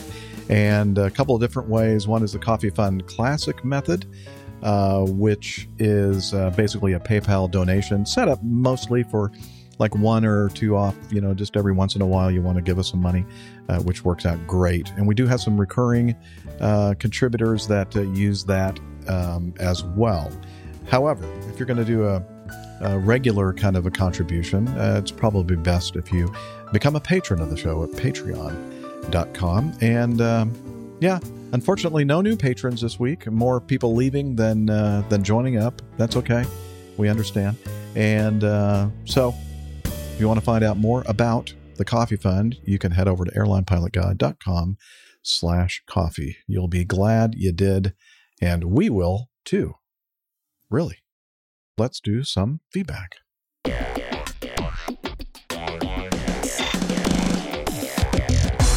Captain, incoming message. All right. Just noticed that AJ is in our live audience, and I know that his feedback is in the lineup. In fact, how coincidentally, it turns out that his feedback is where? Number 4. Oh, number 4. Okay. You said it was the next one, but the first one is Vernon. Yeah. Okay. Yeah. So let's do number 4 from Alpha Juliet. Alpha Juliet goes to Grits Bravo. Okay. So before I start. What? No, okay. What's this Alpha Juliet? That's the weirdest name I've ever heard. I know. So here's the deal. We share a lot of the same audience that Opposing Bases, the best aviation podcast in the universe. Self-promoted. No, it's a very fine show. Love those guys. And I love all their audience as well. Anyway, they have this thing where they don't use their real names, and they say they use letters. Uh-oh. There. What's that? I heard something dropped out for a second. No? You're back. It's okay. It's just a little Skype. Okay. I have no idea why we're Skyping out like that today. Anyway, they have this thing where I guess the air traffic controllers don't use their real names. They use their alphanumeric, or I guess just alpha letters to describe who they are. And of course, Alpha Juliet is who sent us this feedback. And As we like to call him AJ. AJ, yeah, that's what we call him here, is AJ. But so, and what they do on opposing bases is they use very descriptive ways of, very descriptive ways of describing. That's dumb. They use very clever and creative ways to describe certain airspaces and airports and various things to keep it all anonymous. And so that's why I might point out they frequently forget and give it a different name the next time. But yeah, that's true. But it's part of the creative process, I guess. So, I'm only joking. I'm gonna read this straight as AJ. Hopefully, I'll do this right for you there, AJ. So here we go. Here's his feedback. Hello, my name is Alpha Juliet. I'm an aviation addict. And then we all respond with, hello, Alpha Juliet. Okay. I guess we needed to have a rehearsal before we started this. Okay. No, okay. All right. We're going to start over again. Hello, my name is Alpha Juliet. I'm an aviation addict. Hello, Alpha Juliet. I'm writing you today to tell you the story of my adventure traveling into the beating heart of the tremulous place known as Grits Bravo, KATL, also known as the Rectangular Bravo to its friends. By the way, I never refer to it that way at all. My normal commute to work varies from 40 minutes to a mind-melting 1.5 plus hours, depending on how many denizens of our beloved metro area have run out of talent on the highways and byways of my intended travel. Late one recent Sunday evening, I had the epiphany that travel in a relatively straight line, similar to the African or European swallow, of course, dependent on useful load and required reserves, was possibly and probably far more temporally efficient, even if not more financially effective than the routes available to the common motor car or automobile. I inquired of my most locally residing coworkers if they shared a similar understanding of the dynamics of traffic and whether they would like to accompany me on my optimistic attempt at a better way to arrive at our place of employment. Can I interject there for a second? Yes. A cow worker? Is that like a cowboy? No, a coworker. It's not a cow worker. Oh, okay. Okay. Right. Now I understand. Thank you very much. All right. Fortunately for our endeavor, the workplace I previously referred to is immediately adjacent to an airport. Unfortunately, it is considered the largest airport in the 13th colony and arguably the busiest airport in the world. Something like an aircraft leaves the clutches of Mother Earth or returns to her pine needle bosom approximately every 36 seconds. Feel free to check my facts, but I am confident Wikipedia always publishes the truth. Yeah, you can count on that. When Monday morning, the day of the actual mission, reared its dull gray brow, we were weary but optimistic. I watched the weather progressing and paid close attention to the forecasts, deciding everything meteorological was moving in our favor, not only for the commute to work, but also for our return trip that evening. We made the call to execute Plan Shortcut. We all met at my home base, Guntown, K Romeo Yankee, which is Cobb County International Airport, McCollum Field, and got loaded up. I called for our clearance, and after, I kind of interrupted that whole stream of thought there, and it sounded like they were getting like loaded up like high or something, but I don't think that's the proper way to do that. So let me start over this paragraph. We all met at my home base, Guntown, K Romeo Yankee, and loaded up. I called for our clearance, and after confirming with clearance delivery that I was actually sure of my destination, a tiny bug smasher going to a big scary jet port, and I had filed direct. Was rather surprised to be cleared as filed. After takeoff, we were vectored slightly to get us to the approach side of the airport, and once we were in the arrival stream, again, to my astonishment, were asked if we would like to slow down as there was a nice gap behind us. I had fully expected to be asked to pedal as fast as my heart could stand just to stay out of the way. Once we dipped below the broken layer, right as we crossed my obviously favorite fix in the NAS, the National Airspace System, AJ, that's the final approach fix for 26 right, we were cleared for the visual 26 right and switched to tower. Tower immediately cleared us to land, and there was never a real feeling of being the nerd at the dance or being in the way. All was handled very professionally with no drama and never feeling rushed. We landed without incident and were even complimented on how quickly we cleared the runway. Ground was equally as helpful, offering the frequency for the FBO on the field. All in all, it was one of the best experiences I've had at a large airport. All that, plus turning a 40-plus minute commute into around 15 minutes, made it a win in my book. We had a late evening, and finally we were able to get back to Grits around 10 p.m. I considered traffic flow at an extremely large airport in my initial planning, but accidentally omitted the consideration of the massive night push by brown and purple box air carriers. We were warned to be very cautious of jet blast at least 4 times during our taxi from the John Hancock FBO, which is signature, to 26 left. It was slightly intimidating lining up opposite a line of 757s and 767s in my little bug smasher with its lonely spinny thing on the nose. We were told to line up. It must have been like being in a museum. Oh, you mean the 757s and 767s? Yeah. Oh, that's so funny.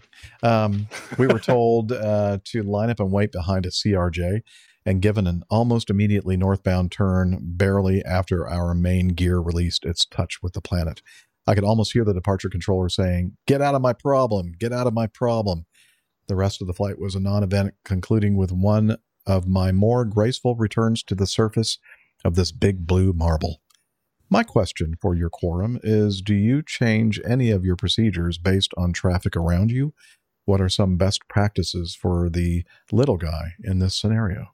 And again, that's AJ Schramm that sent us that beautifully written, eloquently written narrative of his trip with his friends to the world's busiest airport. And didn't he have a little, very yeah, he did short have little a video? Liz. So let me quickly load that up, and it's very short as well. So here we go. AJ's flight to ATL is what I entitled it.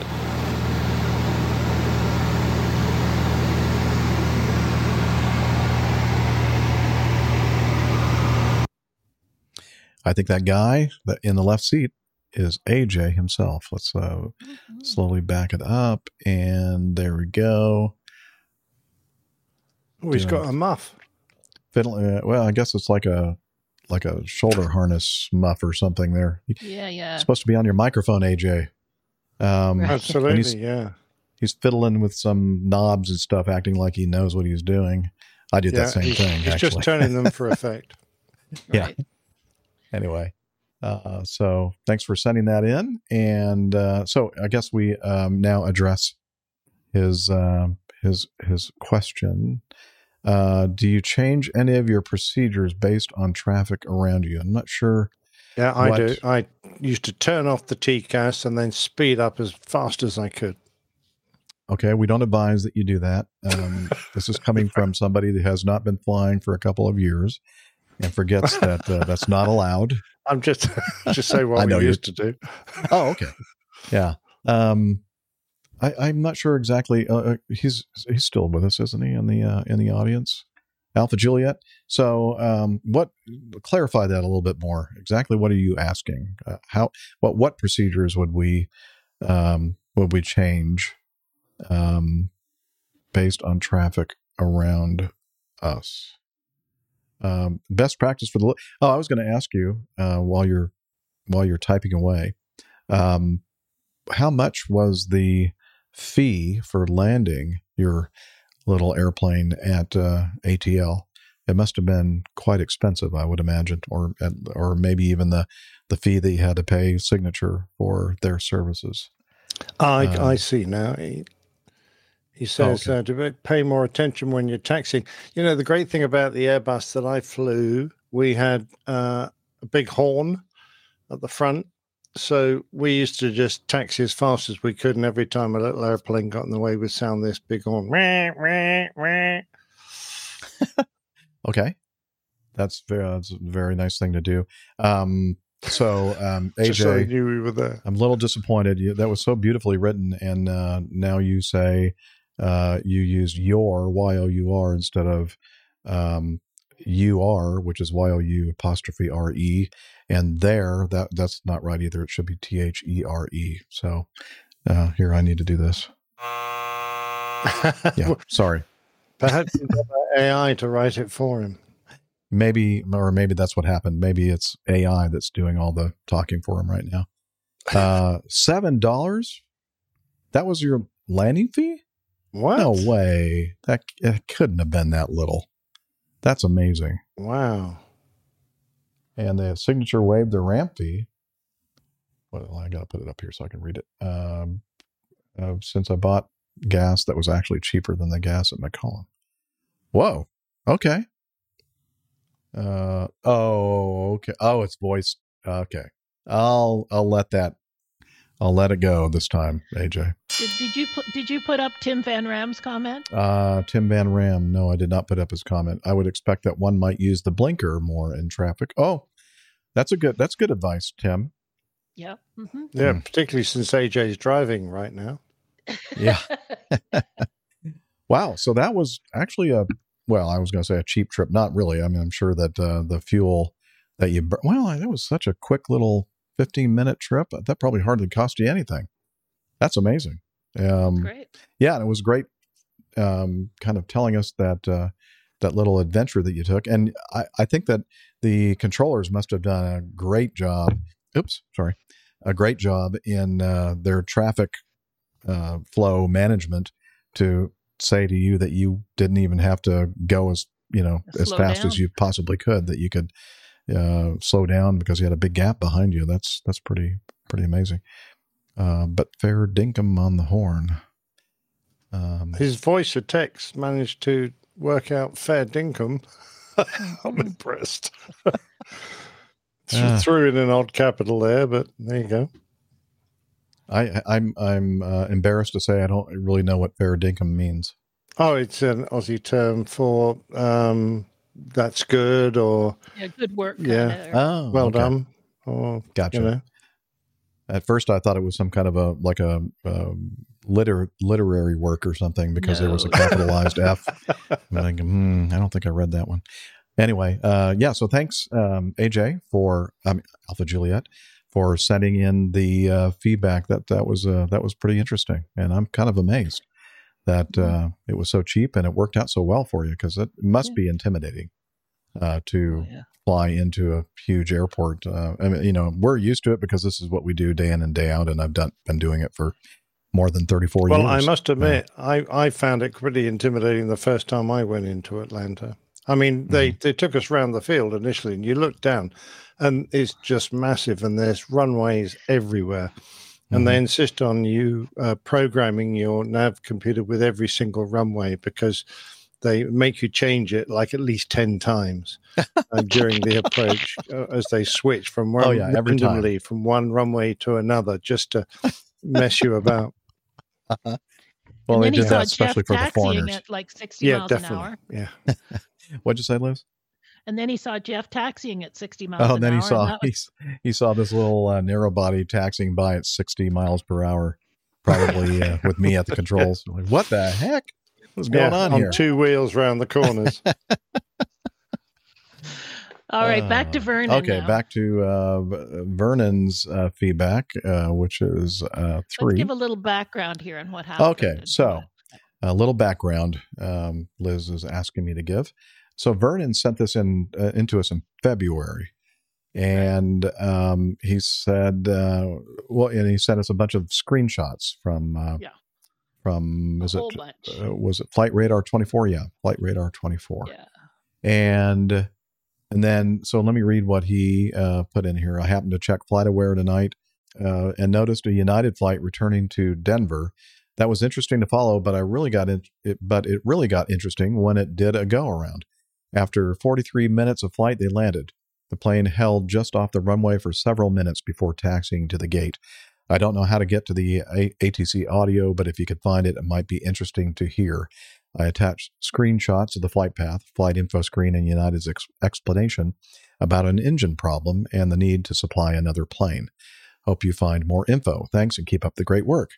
Okay, so we were going to research that, and I did actually look for some ATC audio, but I was unsuccessful. And then we kind of dropped the ball and didn't get back to Vernon. Got lost in the shuffle there. I kind of got lost, fell between the cracks, as they say. And so he went ahead and reached out to us again and asked if we had gotten that feedback and if we had found out anything and all that kind of stuff. So I did, again, look for some ATC audio at liveatc.net. And every feed that was right around that time frame said it was unavailable or not recorded or whatever, or somehow it's just not available. So I did try, Vernon. I do apologize for not being able to find it, because I think you're right. I think that we would kind of, a lot of these question marks that we have about this incident probably would have been answered or filled in, or we would have had a better idea of what happened here. But I'm going to do my best to kind of summarize what I think happened. It's this flight 2084 was going from Denver to Fort Myers International, or what do they call it? No, Southwest International. Regional Southwest. Yeah, it used to be called Regional Southwest. Now it's actually Southwest Florida International. They're big time now. Oh, but isn't it RSW? It is RSW still, but they didn't change the letters, but they renamed the airport. Southwest. Got it. Yeah. Anyway, it's down there just outside of Fort Myers, and so I think they took off. It's a 737. That's right, isn't it? 730. Yeah. 737. They took off, and looking at the flight path, are you showing the, you're showing the flight path. Shortly after they took off, they started, heading toward the southeast. And at some point, and I can't tell exactly when, but they obviously had some kind of an issue with one of their engines. And so they get vectored around by air traffic control, and they bring him back in for a landing attempt at, I believe it looks like about the same runway that they took off on. But based on the track and the readouts of the altitude and ground speed, it looks like, and also the path kind of a little bit wobbly coming in that first time coming back to land. And I think that it was just a little bit too unstable. And I think that either air traffic control vectored them in too closely, or maybe it was visual conditions and they did that to themselves. I'm not sure exactly who was to blame for the pretty tight final leg. And obviously it wasn't satisfactory, and they had to initiate a go around. Now, go around with all of your engines running is relatively straightforward, but when you are engine out, single engine approach and single engine go around can be quite a handful. So I'm sure the pucker factor was pretty high there. And looking at some of the data on the go around, it doesn't look like they had a really huge climb rate going on there.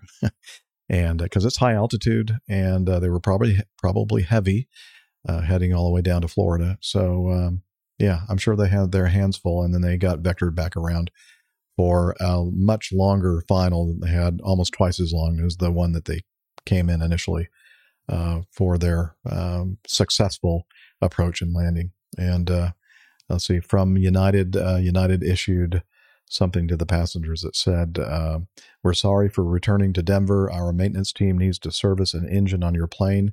To get you back on your way, we assigned you a flight. We assigned your flight a new airplane departing from gate B20. We appreciate your patience." So based on all the little clues that we have here, the track, the performance of the data, and the message from United, that's my best guess as to what happened here. What do you think, Captain Nick? I think if they needed a service on the engine, they should have had it done before they left. They probably should have served it. Yeah, they're probably using different language than we would use.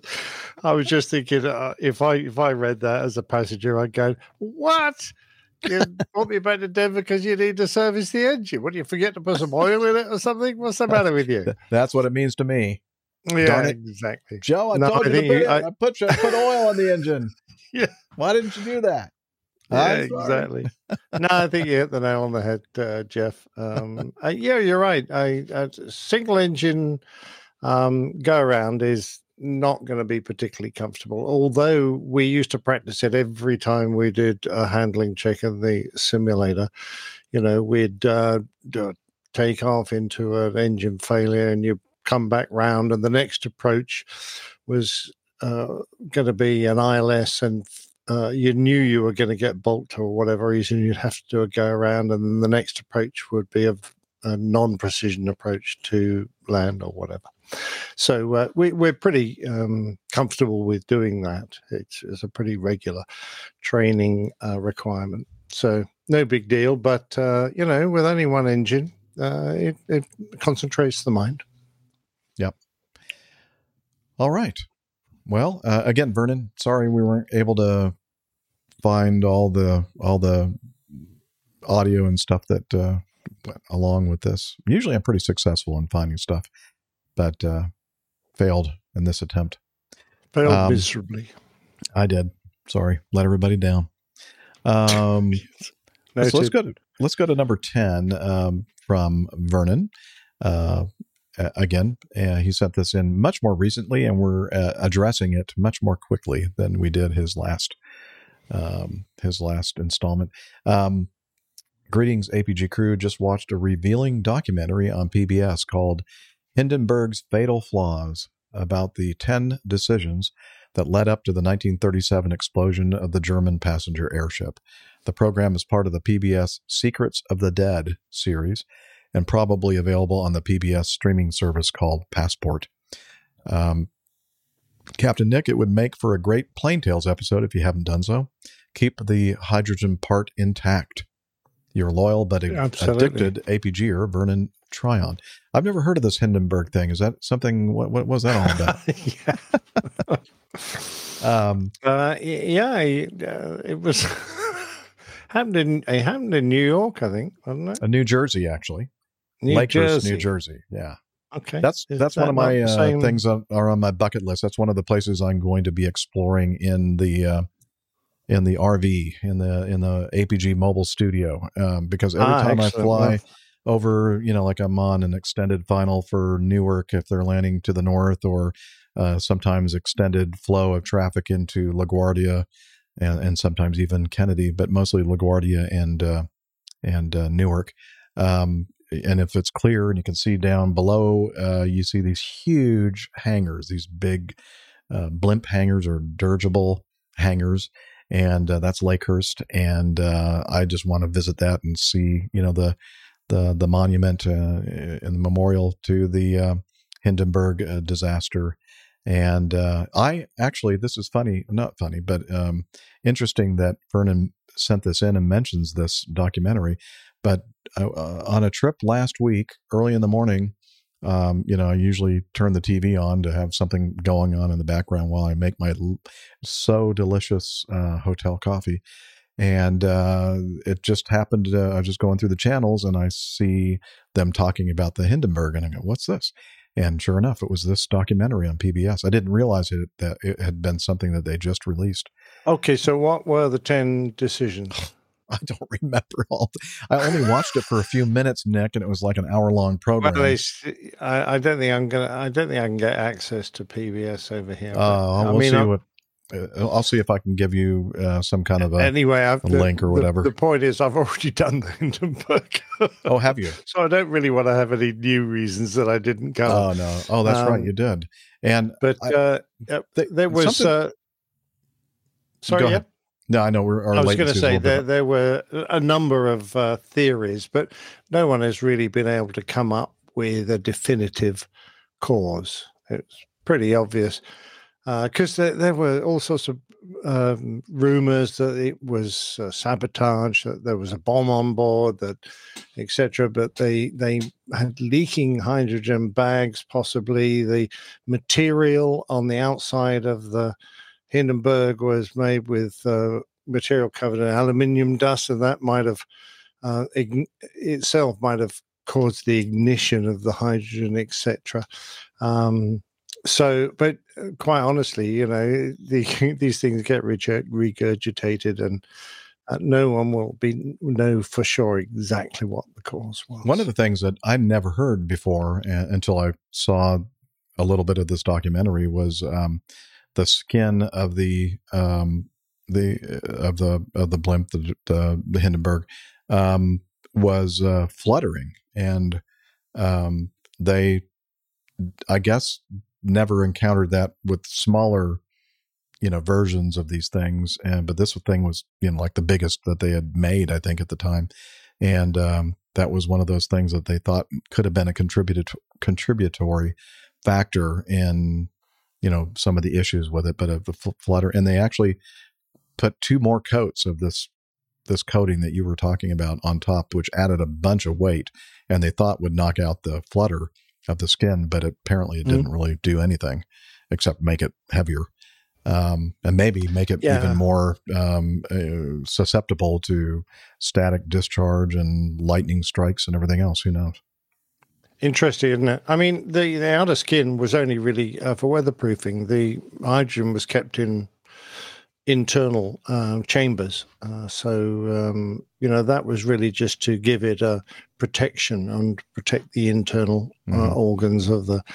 I was reading on Twitter someone's comment that if it hadn't been for this disaster, and this was not related to this particular program, but just a comment about the Hindenburg disaster. If it hadn't been for the Hindenburg disaster, airships would still be, would have carried on for decades, flying backwards and forwards and carrying cargo, etc., etc. But to be brutally honest, they were a pretty impractical form of travel, because any wind over a certain limit, and they weren't going to make any progress. They might even end up going backwards. They were dreadfully difficult to handle. They were enormous pieces of machinery. So how you would have an airport with lots of these things, absolutely no idea. And I think that in this case, they talked about the ground staff that needed to be there to bring this thing in for landing was like near to 300 people. That's kind of impractical. Absolutely, because they all just hung on to ropes and tried to nudge this thing into a restraint that held it on the nose, didn't it? Yeah. And then, of course, it was supposed to sort of line itself with the wind, so that if the wind changed direction, the whole airship would swing around, which meant that you couldn't park it within a huge circle. It had to be able to rotate around in a huge circle, so you couldn't put another one anywhere near it. So the idea that you're going to have dozens of these things flying in and out and around, very impractical. Very impractical. So yet they still persevere with that funny one in the UK that looks like someone's bottom. There you go. So I'm thinking, let me think about this. I'm thinking is right around our episode 277, there was a plane tale called A Load of Hot Air. APG. Was that the one? That was my, I have such a steel trap of a mind. Amazing, Jeff. Yes. Wow. Yeah, thanks, Liz. You and Liz have a steel trap of a mind. Yeah, Liz gave me that information. I got a good Excel spreadsheet. Oh, she has a great Excel spreadsheet that she can search. Anyway, so we'll put a link to that as well in the show notes, and we're going to go ahead and end part 1 with some feedback from Larry. And Larry sent us nothing but an image. And we're going to look at that right now. And this looks like a panel that is not supposed to be distributed to the public. That's the secret panel. Yeah, it's the Copilot eject arming and execution button. or switch, I guess. And we have the chemtrail switch. Execute the first officer, you know. Well, I mean, if you use this Copilot eject, it basically is an execution, Nick, wouldn't you say? You know? You're supposed to be able to survive it, I believe. Oh, okay. Well, there's also the chemtrail switch, the turbulence generator switch, and all this right above the attendant call and ground call buttons. And the what I would imagine is very the easy to forward get panel. Those wrong, and then ejecting the co-pilot. Yeah. Oh, I was just calling for a cup of coffee. Bang. You know what?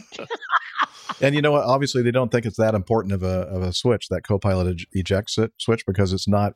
They didn't even make it a red guarded switch. No, I It's noticed just that. black. There's a red switch next door. This one's black and discreet and quiet. Oh well, it's no big deal. Bit like 007 gear stick ejector button. Okay, very funny. Thank you, Larry. He didn't send any words to go along with that, just a link to that picture. So thank you, Larry. We do appreciate it. One of these days, I'm going to get back to Tulsa and meet up with all my great friends there and listeners of the show. And you're only 24 hours from Tulsa. Is that a movie title or song or something? Okay. Song. Sorry. Country and Western song. Airlander 10 is the funny airship Flying in the bomb. UK that looks like a bottom. Yes, it really does. Yeah.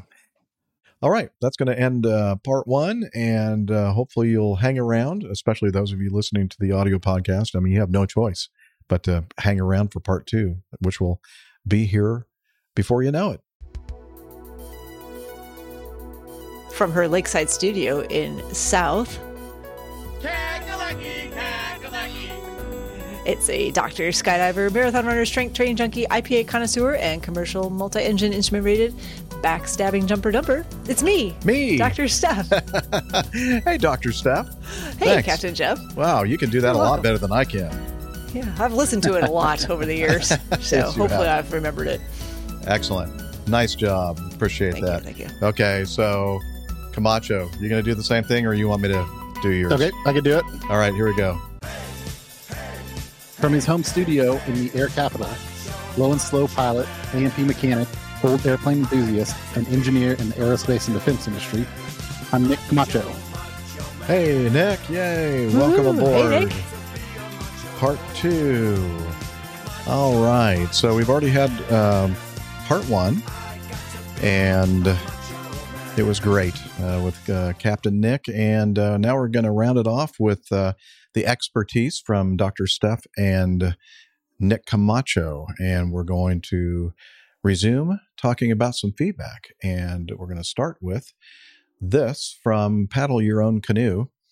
The Federal Aviation Administration has issued a new airworthiness directive for certain models of the Boeing 737 after it received reports that the emergency escape slide had been known to accidentally and unexpectedly inflate inside the passenger cabin. I hate when that happens. It's embarrassing, really. Airlines were first made aware of the danger in August 2021 after Boeing sent out a special attention bulletin to affected operators, including American Airlines, Southwest Airlines, and Singapore Airlines. Although the directive won't officially come into force until June 29, 2023. The FAA described the problem as uncommanded escape slide deployments in the passenger compartment, which were caused by too much tension in the inflation cable and the movement of the escape slide assembly in the escape slide compartment. Affected aircraft operators will be required to inspect all escape slide assemblies to identify if it has an affected part, and if identified, replace the entire assembly at a cost of $19,000 per slide. Yikes. The slides are door mounted inside the cabin, and in the event of an evacuation are designed to drop outside and attach to the seal of the doorway. And if Nick were here, he'd go, that seal sound. I'm kind of missing that. If deployed... I'm sorry, I missed the cue there. Okay, My apologies. All right, we'll start from the top. The slides are door mounted inside the cabin, and in the event of an evacuation are designed to drop outside and attach to the seal of the doorway. Oh, good. All right. There's the seal. There's one of those seals right there. If deployed inside the passenger cabin, the flies have the potential to cause serious injury and damage. The FAA said it had taken the decision to issue the airworthiness directive to address the unsafe condition on these products. Let's see. The FAA's that's enough. Okay. Interesting to me that the airline has to replace the slide, not the manufacturer who has a defective product. I was going to make the same point, Steph. Like, why wouldn't they? I mean, like if my car has a defective product, usually there's a recall on it, and you take it back to the dealership, and they are supposed to address the defect. They're supposed to. Yeah. So it's actually not that uncommon for airworthiness directives to be the burden of cost to be on the operator. Yeah. At least in general aviation. And that's part of the process when they will go through the rulemaking process. They will look at, again, for GA stuff. I'm not quite sure how much different airlines are, but, they'll look at the cost burden that it'll put on the operators. Not that drives a decision from the FAA necessarily, but, a lot of times it's not necessarily replacement, but it's an inspection that will require opening things up. And so they might say like, this AD will affect 5,000 airplanes. It's an inspection that'll cost $900. So the overall, fleet financial. And there's some airworthiness directives that are kind of recurring things that you have to do at certain inspection time points. This one seems almost more like there was a specific defect that I'm surprised it's just an airworthiness directive and not. But I guess recalls aren't really a thing in the airline world. So. Well, and it says affected operators will be required to do all this. I would imagine, it doesn't say what model of the 737. I don't think. It just says the 700. Right? 700. 800. Because American Airlines has 800s. Southwest has 800s. I don't know about Singapore I would Airlines. suspect that 800s. Yeah, I would suspect that there's probably a relationship still in place between the maker of the slide and American. And with as many airplanes as American owns, I would think that American's not just paying $19,000, right? They're going back to the slide person and being like, you need to fix this. Or potentially, I guess, the MAX, because they both have MAX aircraft. Okay. All right. Well, very interesting. Let's move on to the next item. And this is item F from, this makes me so proud to live in the South. Well, yes. This is from somewhere, and it's a tweet from Twitter, I guess. Then Saturday, May 20th, in Atmore, Alabama. My airplane was shot while spraying. He's a crop duster.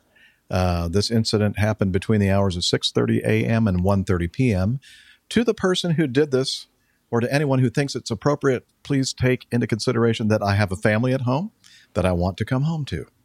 I'm an individual whose job just so happens to be applying chemicals at low levels with an airplane. As ag pilots, we take our jobs very seriously. We take precautions in every field and in every pass to ensure the safety of people around the fields as well as ourselves. With that being said, we do our absolute best to take care of our local farmers and farmers across the country. If you have any information that could be helpful, please contact Tammy Smith, Gentry Smith, or myself. And this is Marcus Crutchfield. Thank you, he said. And there's some photos that we're showing of the fuselage of the, what is this, an ag air cat? tractor? Air tractor? Or egg cat, I forget. I think you're right. I think it's an air tractor. Mm-hmm. But nice bullet holes. That's pretty big gauge, too, it looks like to me. Oh, yeah. That's a, I don't even know what that is. W.D. Hurley says he should have read the NOTAM for bullets in the vicinity. Very good point. Yeah. Greatest threat today is being shot at. So the one on the right side, the middle one on the right, I think it's like the hole, and then I think maybe it's like an entry and exit. An exit, yeah. It looks like entry and exit. Which, if it went through and through and didn't hit anything important, that's kind of impressive too. That is impressive. Although, you mentioned the NOTAM about the the bullets in the vicinity. You have to remember that. That's what NOTAMs are. They're just a bunch of garbage. Mm-hmm. Yeah. Easy to overlook. Yes. I'm sure there were also many cranes and birds and. Oh yeah, I'm sure. That's pretty sad incident, though. Pretty sad. I guess somebody did they not understand what the crop duster was doing out there, or did they think that maybe the crop duster was just trying to harass them or something? Probably. There's all kinds of, let's just say, people out there. Yeah. And I don't know how much you all have had the chance to see how crop dusters fly and apply chemicals. He talks about applying chemicals at low levels. It's pretty awesome flying. Yeah. It's also very dangerous flying in and of itself. I've actually listened to another podcast. I can't remember which one it was off the top of my head. Maybe 121.5. Anyway, they interviewed an ag pilot, and it just seems like all of these guys catch power lines eventually, because they're right down low, right above the field, and then they're doing these high-performance maneuvers to basically turn back around and stay on their grid to continue applying and spraying the fields that they're supposed to be spraying, not spraying people's adjacent homes, areas they're not supposed to be applying chemical to. There's actually a lot of knowledge that goes into this in terms of what the chemicals are that they're applying, the hazards that go along with them, and then the flying itself is super demanding. But it's impressive if you've ever seen it. Be driving along the highway and all of a sudden this airplane will just pitch up right in front of you and then kind of hook almost like a hammerhead maneuver and back down onto the field. And, if you're a neighbor who doesn't care for airplanes, that I can see where that might cause a little bit of friction. Yeah, I suppose. Also, it just seems like people in the general public don't care. It's hard for me to believe that many people don't care, but don't have a good understanding for the implications of safety with airplanes. And I say that even just like thinking about the amount of laser incidents. And you think about all the laser incidents in it, I just can't imagine that many people, hate airplanes. They must just not have a good grasp of the implications. I will have a corollary story to that in getting to know us if that comes up here in a moment. I can't wait. Yes. Yeah, we're going to be there very, very shortly. Sure. Okay, let's move on then to... You might want to get Nick to read this one. He sent it in. This is okay. Good idea, Liz. Liz is suggesting that since you're the one that sent this in for us, that you should read it. So, item I. Okay. This is from, was that my dog? That was your dog. That is not my dog. This is from there your dog. There are no dogs this currently is from your in my dog? house. I'm sorry. Your dog is very smart. This is from Flying Magazine. This article is called Why Jedit Failed. It says Jedit sent a letter to employees saying everyone is terminated and the company is shutting down. May 26, 2023. So that was about a week ago or so. Buying a fractional share of an airplane is supposed to make personal aviation effortless, but for Jedit clients, it has become a nightmare. On Monday, May 22nd, Jedit fractional owners were told that their airplanes were being grounded because of safety concerns about the Honda Jet. At the time of the grounding, Jedit claims that it was taking the action out of an abundance of caution in light of an incident with a Honda Jet. The airplane ran off the end of a runway in South Carolina. Jedit CEO Glenn Gonzalez told owners that he was concerned about the safety of the aircraft and wanted to understand the reason that Honda Jets were more susceptible to runway excursions than similar aircraft. The problem is that the safety issue doesn't appear to be the cause of Jedit's sudden service disruption, but cash does. Coming from the largest operator of Honda Jets in the U.S., it was a shocking statement. The problem was that Jedit also grounded its other aircraft in the fleet, not just the Honda Jets, leaving many owners questioning whether this was a negotiating tactic to allow the company to exercise the force majeure clause in the fractional contracts, enabling the company to cancel the programs and agreements altogether. After all, if Jedit could stand behind the story that Honda Jet was an unsafe aircraft, it would shield the company from liability stemming from potential owner lawsuits and damages caused by an abrupt shutdown and service disruption. The problem is the safety issue doesn't appear to be the cause of Jedit's sudden service disruption, but cash does, which was also a sentence a couple of minutes ago. Yeah, I guess we could kind of summarize the rest of it. Apparently, a lot of the airplanes in their fleet have been like almost half of the jets out there are not available. Been grounded. Yeah, been grounded because maintenance or because failure of JetIT to pay payment for the maintenance and other services. I thought it was interesting, and you guys probably read this as well. I'm sure you did, Nick, since you're the one that sent it to us. But the one of the things that they were priding themselves on was the fact that they were so low cost compared to competing fractional jet companies, and they were offering rates of just $1,600 per hour, and their biggest super cheap. Yeah, their biggest competitor, Volato, is also flies Honda jets. $3,450. So they were charging less than half. The reason our rates are so low is because we don't pay for our airplanes or their maintenance. Right. Okay. Well, but you can only go so far with that, right? Yes, Before people say, okay, well, you're not going to get your jet back. Yeah. Well, yep. And then you go further down, right? And it says JetIT's contracts also do not require the fractional owner to pay for deadhead to reposition the jet. Owners only paid for the time they were in the aircraft. And that was mind blowing to me because the cost to move these airplanes is really significant. I mean, it's the same cost as basically taking people in it from place to place. Yeah. It's not substantially different. Yeah. It's essentially the exact same cost, right? Like I don't know. They might have a flight attendant on passenger flights versus not on a deadhead flight. But other than that, it's all going to be the same cost. And then, man, it's just such a red flag. I don't understand that they were business half model. the price of their competition. The problem is, though, if you've signed up for this, now you're stuck as the way I understand it, right? You're stuck as one of these fractional owners on the hook for outstanding costs.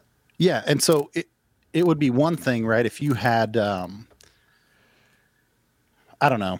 I think of like subscription services, and sometimes subscription services go out of business and you don't get to utilize, you sign up for a subscription service for a year and something goes out of business after 6 or 9 months. And you're like, oh man, I lost 3 months of whatever the product whatever is. I was supposed to get. But in this instance, you actually have to pay for it. Yeah. And you don't get to use it. And you got to think about the fact that these people, the majority of them are probably not aviation people at all. They have no idea what it takes to house or store an airplane, how to move it around. And that's the whole, probably just based on the price point, their cash flow is a little bit different than than your average fractional owner. Right. So those are going to be very large bills for these customers. Right. I mean, if I owned a fractional jet and the company said, oh, hey, guess what? Your jet's on the ground in Atlanta and we're going out of business, so you've got to deal with it yourself. I feel like I know a fair amount about airplanes, and I don't even know how I would get the airplane moved back to wherever I would want it, and I don't know where I would want it. Or how I would know people to ask, but a lot of these people are just not airplane people. It's a service they pay for, right? They like calling someone and saying, hey, the airplane needs to be ready to go tomorrow at 8 and move it. So it's, I don't know how this is going to work out. It said a source familiar with JetIT's revenue model suggested that the operating cost per hour for owners, including deadhead time, was likely around $2,700 per hour. Not $1,600. No. So every flight, basically, or every hour they're operating, they're losing money. Yeah. $900 to $1,000, basically. I just don't understand or why they $1,100, thought $2,700 to what they thought was going to happen $1,100 to turn this whole thing around. I mean, if anything, you need to be charging more than the actual operating cost, because then you need to include maintenance, you need to include other. Yeah. There's just a lot of other associated fees in aviation, Yeah. Yeah, sad story. When I saw the headline about JetIT, I thought of that story that we had. I don't know, it was earlier this year, I believe, where some JetIT flight was taking off out of Phoenix, and they were turning the complete wrong direction, and they were didn't even understand what they were doing, because that was the first time I'd heard of JetIT, and went, what's that? What What call sign is that? And it doesn't. I'm not saying it had anything at all to do with the pilots. No, but yeah, that's and I guess it's important to just kind of like outline. This is a fractional operation, right? So there are different ways you can operate airplanes in our airspace system, and the airlines are highly regulated, and then there's like one tier below the airlines, which is like non-scheduled for hire, which is called Part 135. And then this is the tier below it. These airplanes essentially operate Part 91, which means not for hire. And the reason they can do that is because they're fractional ownership. So they're technically flying around the owner of the airplane. So even though you have a commercial pilot, because the pilot's being paid to fly the airplane operates under Part 91 rules. It doesn't operate under Part 135 rules. I do think some fractionals operate under 135 rules, though, if I'm not mistaken. Correct? Yeah, and a lot of them will have. A lot of them do. A lot of them will have like operational limitations and stuff, similar to an airline. An airline or a Part 135. It just it gives them a little more flexibility as a fractional operation because the owner is in the airplane versus just a person who showed up and bought a ticket, essentially. The last line of this article is just good advice. If it seems like the deal is too good to be true, it's probably too good to be true. That's always good. Just remember that travel, especially air travel, costs money. It takes a lot of money to burn those dead dinosaurs to get you in the air in a big aluminum tube. And you got to think, okay, well, the person that's like going to the hospital that's like a super discount hospital because you're thinking, well, why is it so much less than, does it have something to do with the doctors and nurses and the people that are actually going to be operating on me? Maybe they're not. I'm not saying. If it seems too good to be true, you might want to take a good, hard look at it. Think about it. That's all. Yeah. That's all. All right. Well, Get to Know Us Part 2 right now. Here we go. Okay, Get to Know Us is that time of the show. We already know because we just did one earlier where we get to know each other and what we've been doing between shows. And you can fight it out between the two of you. Who wants to go first? I don't even know the last time I was on the show, so I'll just tell you what I did last week. Okay. Because I can you remember don't know what else did? I've talked about, and I probably don't remember. It's been. We were talking about this before the show started, but I think Nick Camacho and I are in similar situations in our lives in the moment where it just is like busy all the time, and it's hard to keep track of everything that happens, when it happened, who it's happened to, if I was actually involved or it was just something peripheral of my life. I'm not really sure. Yeah, it's how it's been. So this past weekend was actually a great weekend. So Memorial Day weekend here in the United States. So a long holiday weekend. I actually had planned to do this particular event for the past year or so. I got a call, I don't even remember when, from a friend that I've known since my private pilot training days from Eastern North Carolina, who now operates his own drop zone out on the coast in Eastern North Carolina. And they were looking to put together an event where they had a couple of different camps come together. And they are typically a very small drop zone operating Cessna 182 or 206. Like, we need a caravan. So he's like, hey, how can we arrange this? So kind of helped him put all that together. And we've been planning this for a long time. Coming up on the days of the event, and we're looking at the forecast.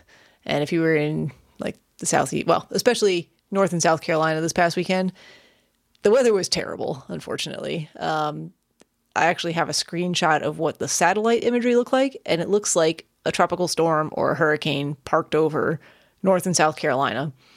It was not a tropical system. It just had that appearance, and it kind of behaved like one, very strong low pressure system, a lot of rotation to everything, and it just kind of parked there. Which is a little bit of a bummer when you're trying to do outdoor activities, things in the sky, flying that requires visual meteorological conditions. Actually, you know what? Table that. Let me back up even further a little bit, because I was off work all last week. So from Friday night, not this past Friday, but the Friday before through Monday of this week. And you guys probably talked about it. Anyone who listens to Plain Talking UK knows that Carlos was in town in Charlotte. Oh, yeah. So yeah, let me start with that. And Armando from their show lives on the other side of Charlotte from me. So Carlos came here. He spent a couple days with Armando doing some really cool flying in the Super Cub up to a fly-in on a grass strip. I'm sure they talked all about that on Plain Talking UK. Please go watch that. And then he came down and spent some time with me on Monday of last week. So not the holiday Monday, but the Monday before. Was there something special about that day for you? There was. Well, no, not for me. The Monday? Oh, Monday? No. No, that was... What day was your birthday? It was Wednesday. Oh, okay. You're getting ahead of ourselves here. Sorry. That's all right. I got ahead of myself, but I'm backing up and trying to tell us in somewhat logical order. Okay. But we had talked about for a long time getting him out to my drop zone to do a tandem skydive. And he was able to do that on Monday. Not this week, but the week before. There's some really cool video out there of it. He had a great time. The weather was perfect, cooperated for it. And then I released him back to Armando for custody for the rest of the week, basically. No, they were at my place on Monday. We spent some time in the water, in the lake. I saw them on Wednesday as well for my birthday, and we did kind of a get-together lunch, Max Speed Shop, not the one that we've been to before, but a different location closer to Armando. So, okay. So I'm sorry. I was confused because when I saw the picture of y'all at the lake, I thought that was on your birthday, but it was not. Okay. Yeah. Right. Yeah. So my birthday was Wednesday. Not an exciting year or anything. There's nothing interesting about 41, I don't think. So we'll just gloss right on over that. And birthdays that end in 0s and 5s, we can celebrate those a little bit more. These other ones are just like placeholders. It was still a good day though, because after I had lunch with them, I actually did fly out to Eastern North Carolina to the beach to get out there ahead of the weather. In the chance that we were able to fly and the weather would clear up for us, I wanted to have the airplane there. So got there, and then Thursday, Friday, Saturday were a complete wash in terms of the weather. It was very rainy, very windy, not super warm, not cold, but, Saturday there were like 40-mile-an-hour wind gusts on the beach. It was not pleasant. But everyone that was participating in the camp ended up getting there at least by Saturday midday. So we all spent some time together and hung out, and the skydiving camps that were happening put on some seminars. I sat in on those and actually learned a whole lot. So it was really interesting for me. And then the weather actually did improve significantly out of the coast on Sunday and Monday, and we were able to get some flying done. So flew those guys on Sunday and Monday, and then flew home Monday evening. But it's beautiful out there. I mean, the airport is literally right on the beach, basically, or like a stone's throw from the beach. So as soon as you take off, you're just looking at the coast, and it's called the Crystal Coast of North Carolina because the water is very blue-green as opposed to some other places in the Atlantic, especially along the eastern seaboard. A lot of the water is very shallow in and around some of those inlets. Apparently, there's a lot of oyster beds in there. I had an oyster burrito, which was delicious. Wow. I didn't know that was a thing, but it was great. And yeah, it was a nice week. I wish we had been able to do some more flying because it was supposed to be 5 days worth of events, but we kind of crammed it all into 2. And now I'm just back to work and back to the grind. And you love it. I love it so much. You forgot that part. Yeah, I do love it. Kind of, sort of, I think. Yes. Well, sometimes even flying is, we love flying, but sometimes it's kind of a grind too. Well, I mean, especially when it's your job, right? Mm-hmm. Like work is always work. Yeah. Work. Yeah. Contracts. Work. Turbulence. What's that Macho Man doing? Time off. What'd you say, Liz? What's Camacho Man been doing? Oh, that's a good question. What's Camacho Man been up to? So I've still been working a lot, getting ready for a test event at work that's coming up here pretty soon. So that's keeping me pretty busy. And then also, I think I mentioned on the show last week when I was on that my airplane engine had been acting a little finicky. So I've continued to investigate that. As many of you know, I have a Beach Debonair, which is basically like a Bonanza, straight tail Bonanza. And it has a IO 470 engine in it. And when I got it, it was always kind of hard there's a little bit of drag on the prop when you move the prop. And I kind of chalked that up to it's a high compression engine. It's a big 6-cylinder engine with lots of rotating surfaces. And I'm used to the little worn out 4-cylinder Continental that's in the Luscombe that I had been nearly solely flying before this. So I didn't think anything of it.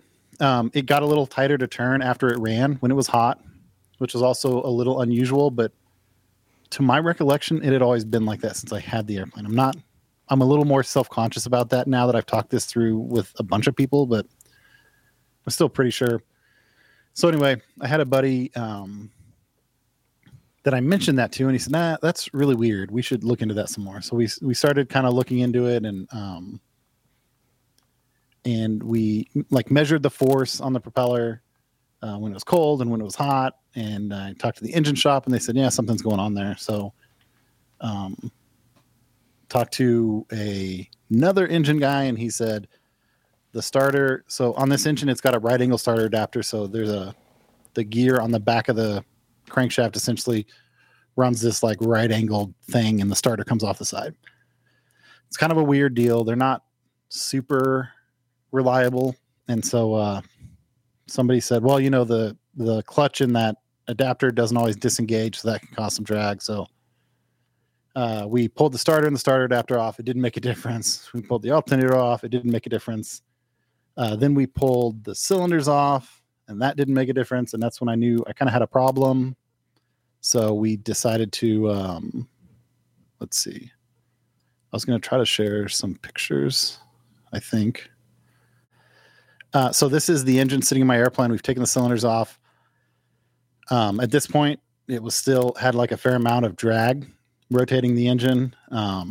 So I was consulting we have an engine shop about half an hour north of Wichita that is pretty well known around here and does good work. So I was talking to them, the local mechanic that I know real well here at our field. I was talking to him. So we pulled the cylinders off. That didn't do it. At that point, we realized decided we had to take the engine out of the airplane. So there's my poor airplane sitting sans propeller and cylinders. You can see the cylinder assemblies there by the left wing. So sad. The left wing. Yeah. I was telling the crew that I don't think there's anything more sad than a propellerless piston airplane. Yeah. Yeah. So here we are. Engine's coming out of the airplane. I mean, that's not a small undertaking. Yeah, to take the engine out? Yeah. Yeah. It's not a small undertaking. It's also like one of those things. I think I talked about this. I don't remember if I talked about this on the show or in a crew log, because I did a crew log when I was working on my landing gear, but I'm always just like holding my breath a little bit when I got the airplane up on jacks, even though I've like dealt with the gear a lot now. It's definitely the same way when you're lifting the engine, like when you're moving the engine around at all, right, on a hoist or anything. It's like, I don't think this should go wrong. There's no reason to believe this should go wrong, but if it does, man, it'd be a bad day. It's not going to be good. Yeah. So we got the engine onto an engine stand there and started disassembling it. And essentially what we found was that this is like a close-up shot. This is not really good. Let me do this one. So here you can see the engine split in half, and these are the main journals. So the crankshaft sits in those little half moon shapes. Inside those half moon shapes is the main bearing, which is not a like roller bearing or ball bearing that most people are probably familiar with. The main bearings in these airplane engines are literally just like a little piece of metal that's not much more than sheet metal. I mean, it's a high tolerance part and it's got a coating on it and everything, but it's just a shell basically. So you can see here that bearing has shifted forward a little bit, and the tang on the bearing is no longer lined up with the notch in the case. Mm-hmm. And likewise, if we look at this is the other case half. And so those bearings, and that it's supposed to be, it moved a lot. Yeah, so it moved like, I mean, I don't know what the 60 scale to 80 is there. thousandths. Yeah. So it's all relative, right? So 60 to 80 thousandths, it moved probably like not quite the thickness of 2 credit cards. But enough that it caused all those issues. Yeah, we were probably pretty close to having a real bad day. Yeah. The outstanding question is, did this happen during assembly of the engine? The engine was put together in 1991. That was the last overhaul.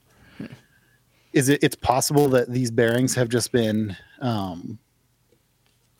misassembled and running for the last 700 hours because they're still, if you look, so the most critical part of these bearings is these holes and the little notch you see below that hole. Mm-hmm. That's how the crankcase or the crankshaft gets oiled. And so a lot of times what will happen is if you have a bearing spin, that oiling hole no longer lines up with the oil galley or whatever you call. I don't know what the technical term for that. The oiling entry point for the oil. Yeah. Basically. So you no longer get oil on the crankshaft, and then things get like super hot and like are rubbing and like bad things happen. Yeah, it goes bad real quick. So I took all this stuff to the engine shop, and he was like, I said, I think that this has probably been put together like this possibly since the engine was built. And I said, I don't know if it like would have run forever. And he was like, it's possible that it could have run another 1,000 hours or whatever if it's been like that. He was like, it's also possible that in the next few hours that bearing would have shifted more and the engine would have lasted 5 to 10 minutes and then failed catastrophically. Yeah. And so the moral of that whole story is my engine's all in pieces right now. I've got about half of it up at the engine shop. I'm taking the other half of it up probably tomorrow or this weekend. And we are working on a recovery plan to get the engine put back together. So, yeah, it's not definitely not good news, but well, it's good news in the sense that it didn't come to the point that nothing catastrophic happened. That's what my dad keeps telling me. Yeah. He keeps saying, like, just think about what 100% good news that nothing catastrophic happened. Yeah. It's not, I'm sure it's time consuming and expensive. To which I keep saying, yeah, but if something would have happened in flight and I was able to like survive the off-field landing, the insurance would have paid for the whole engine. And I probably need to stop saying that's not a risk worth taking. No, it's just money. That's not a spot you want to be in. Yeah. No. I don't mean that, obviously. I have some advice for you, though. I think I might know what's happened here.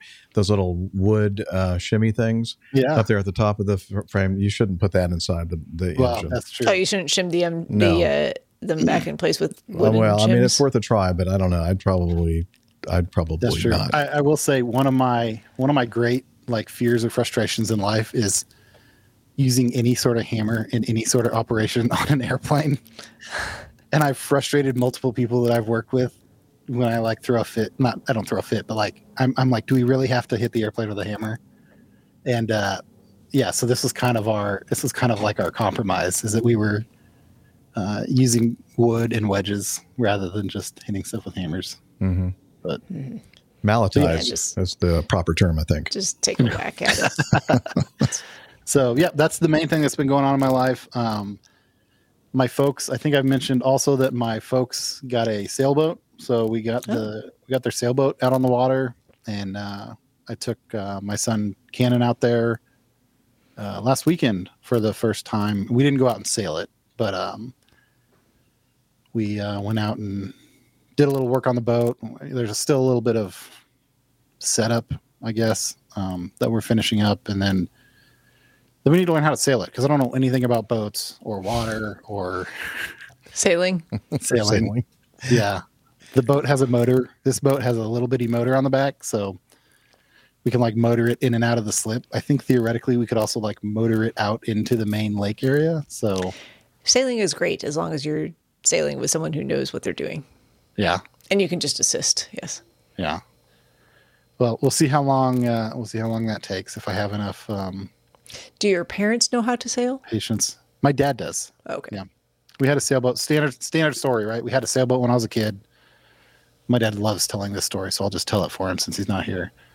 We had like either a 16 or an 18-foot sailboat when I was a kid. When I was a very little kid, like my dad had it before we were born, and then he had one kid, and then he had two kids, and then he had three kids. And my mom was like, "You need to sail the boat. We need to sell the boat and get a bigger boat because we all can't fit on the little bit." We're going to need a bigger boat. And my dad made the cardinal mistake of selling the little boat before he had the big boat acquired. And so there's about a 30-year gap in his boat ownership, but he's finally gotten the bigger boat. Yes. Well, good for him. Now he's got grandchildren. So. I thought you were going to tell the story like my story where we almost capsized a sailboat when I was a very small child. But that's a different story for another time. Are you? Do you know how to sail, Steph? I understand the concepts. I would not say I have any proficiency in sailing. Well, I understand the concept that you put a sail up and the wind blows it. No, there's more to it than that. There's more to it than that? Everybody is telling me it's just like an airplane wing. The sail works just like an airplane wing. And I'm like, it doesn't, because I know how airplanes work, and I don't have the first clue. I like well, I mean, so the concepts are broadly applicable, right? Like how to read what the wind is doing and what the waves are doing, and how to set up your mainsail and your jib, and how to tack. I mean, those are all. It's when the winds change right in the middle of your that relate to sailing. Sounds very tacky. I don't recall going over tacking in private pilot school, though. Yeah. No, it's not a thing in airplanes. So, yeah. All right. Well, thanks for getting us all caught up, you guys. Glad you're here. Glad that you're here. Yeah, we've missed you. And that's just that time of year. It's getting tough for all of us to be on the show all at the same time. But we're doing our best on this episode to get almost everyone. Piecemeal it all together. That Rick guy, I don't know what the heck he's doing. Or where he went back to flying really big airplanes, and now he's like all over the world. So he got too big for us again. Oh, that's true. I Literally. hadn't thought of that. Literally. I was really happy for him, but now that I'm thinking about it, I'm not happy for him at all anymore. Oh well. Go back to the light twin, Rick. Yeah, Go back. We saw you every once in a while. Okay. Well, looks like it must be time for some more feedback. Let me hit this little feedback thing. Nah, that's the news. I know I'll be able to find it. Here it is.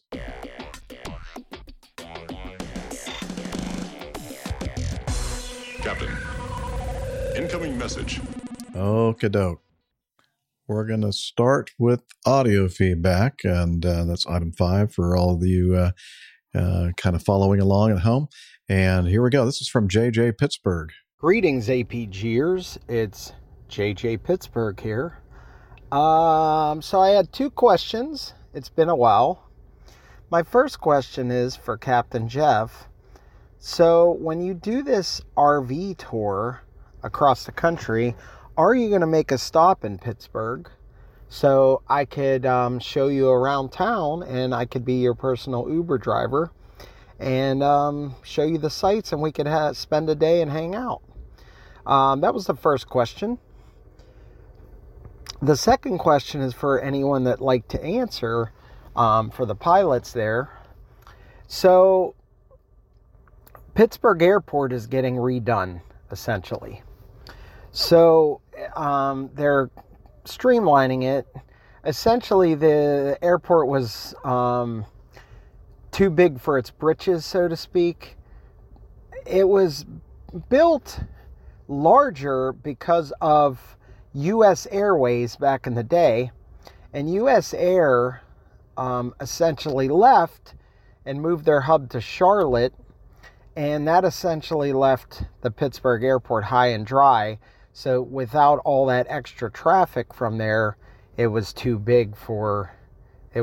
sizable for the traffic that came in, because it was lessened when U.S. Air left. So they're streamlining to one terminal. But my question is, have you ever dealt with an airport that was under construction and does it affect the flying in Did you ever have something happen where they're doing construction and they change your flight patterns? They maybe close a runway. I was just curious about that. If that affects pilots, or is it just business as usual? Or do they affect like what gates you go in because of construction? Just curious if you ran into that. I deal a lot with the construction doing Uber at the airport. They're like kind of really it's a mess because it's all the roads are closed. Certain roads are closed and they reroute things. There's a lot of one lane coming in, so it's like to do pickups you're stuck in traffic a lot. I dealt with that at BNA as well when I was out there. And so anyway, I was just wondering if it affects pilots. All right, well, that's all I have for now. Peace and love, peace and love. Peace and love. Thanks, JJ. Yeah, I'm going to be heading up to Pittsburgh, on my way heading north and on my way back down south. I'm sure that Pittsburgh will be along my route. And, you know, it's not just a tour I'm doing in the RV. It's going to be my house for the rest of my life. So my house on wheels. It's a lifestyle. Yeah, my lifestyle. And I will look very much forward to having you take me around and showing me the sights and sounds of the city of Pittsburgh. And so, yeah, it's going to be a lot of fun. And also just heading all kinds of different places around the country and having little meetups here and there along the way. So it's all about, adventure and experiences for the rest of my life after I retire. As far as like construction, I've never seen an airport that's been under construction. Oh, wait a minute. Except all of them. Well, except that, always. Yeah, all the time. I've been doing this now. Have you been to Charlotte recently? Oh, yeah, I have. Yeah, they're still in like the past 15 years. Yeah, they're doing a lot of. I've said this to people that if you really don't know what to do with your life and you're looking for a good job, get into airport construction. But because apparently you're always going to have work. Mm-hmm. Always going to have work. The problem is every airport ever was built with a certain time frame in mind and not looking at all towards the future. So by the time it's built, you've moved into the future. Right. And you've moved beyond your needs, and all of a sudden it's still a problem. So it just continues indefinitely. You know, in general, when they're doing modifications, construction to terminals and concourses and various gates, it affects us in a minor way. I mean, obviously when gates are closed or concourses are closed, then you're going to be going to a different concourse and different gates, that kind of thing. And as far as the access to the gates and the concourses and terminals, they try not to change too much, because it's one thing to like close a road or build a new road outside, accessing the airport from the public viewpoint.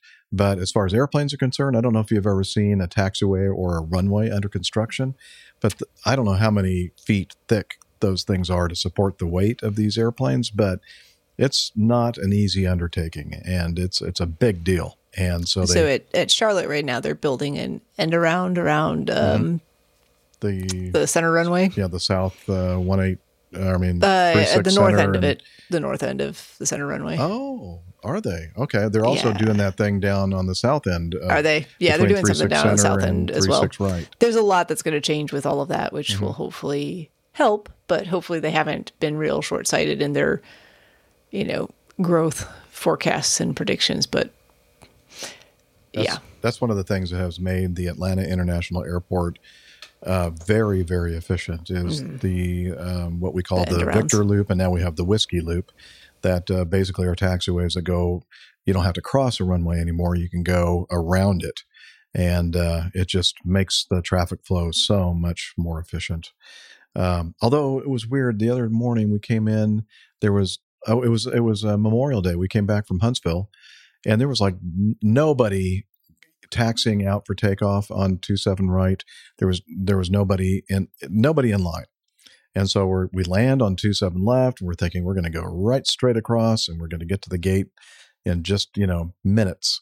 And they said, Roger, turn left on November and taxi via the Whiskey Loop, which is the new end around thing that's on the west end of the runway.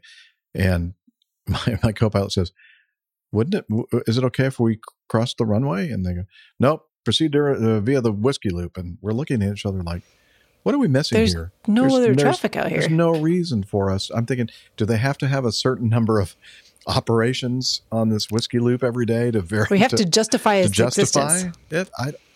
We were just throwing our hands up like, seriously? This is crazy. Anyway. That is crazy. Sounds like, I don't know. I don't know what to tell you about that. Logical explanation would be, because it wasn't like the runway, the crossing. I know what happened. The same person who runs the ramp at my local airport. You're talking got about a new Charlotte? job. Yes. Oh my gosh. Got a new Those job. ramp people there, bless their hearts. In Atlanta. Anyway, so we have an interesting airport construction thing going on here in Manhattan, Kansas, which is where our state university is at. They are redoing the runways, and they've got 2 runways, and they're they've closed the airport down for the whole summer. So they could redo both runways at the same time, which I thought was a little interesting. I mean, it sounds terrible, but maybe that's the most efficient way just to get things done. Like the least amount of disruption over time. Yeah, I mean, maybe. disrupt everything all at once for a short amount of time, or most things a little bit at a time in different ways for a very long period of time. Unless you're a major airline-centric kind of airport. So they do have airline service, but it's super small airline service, right? But I just thought you could maybe do one runway and keep like all the GA flowing or whatever. It seems like if you have 2 runways, you could keep one open. Yeah. But the other thing that I thought was interesting is you go and look up NOTAMs, right?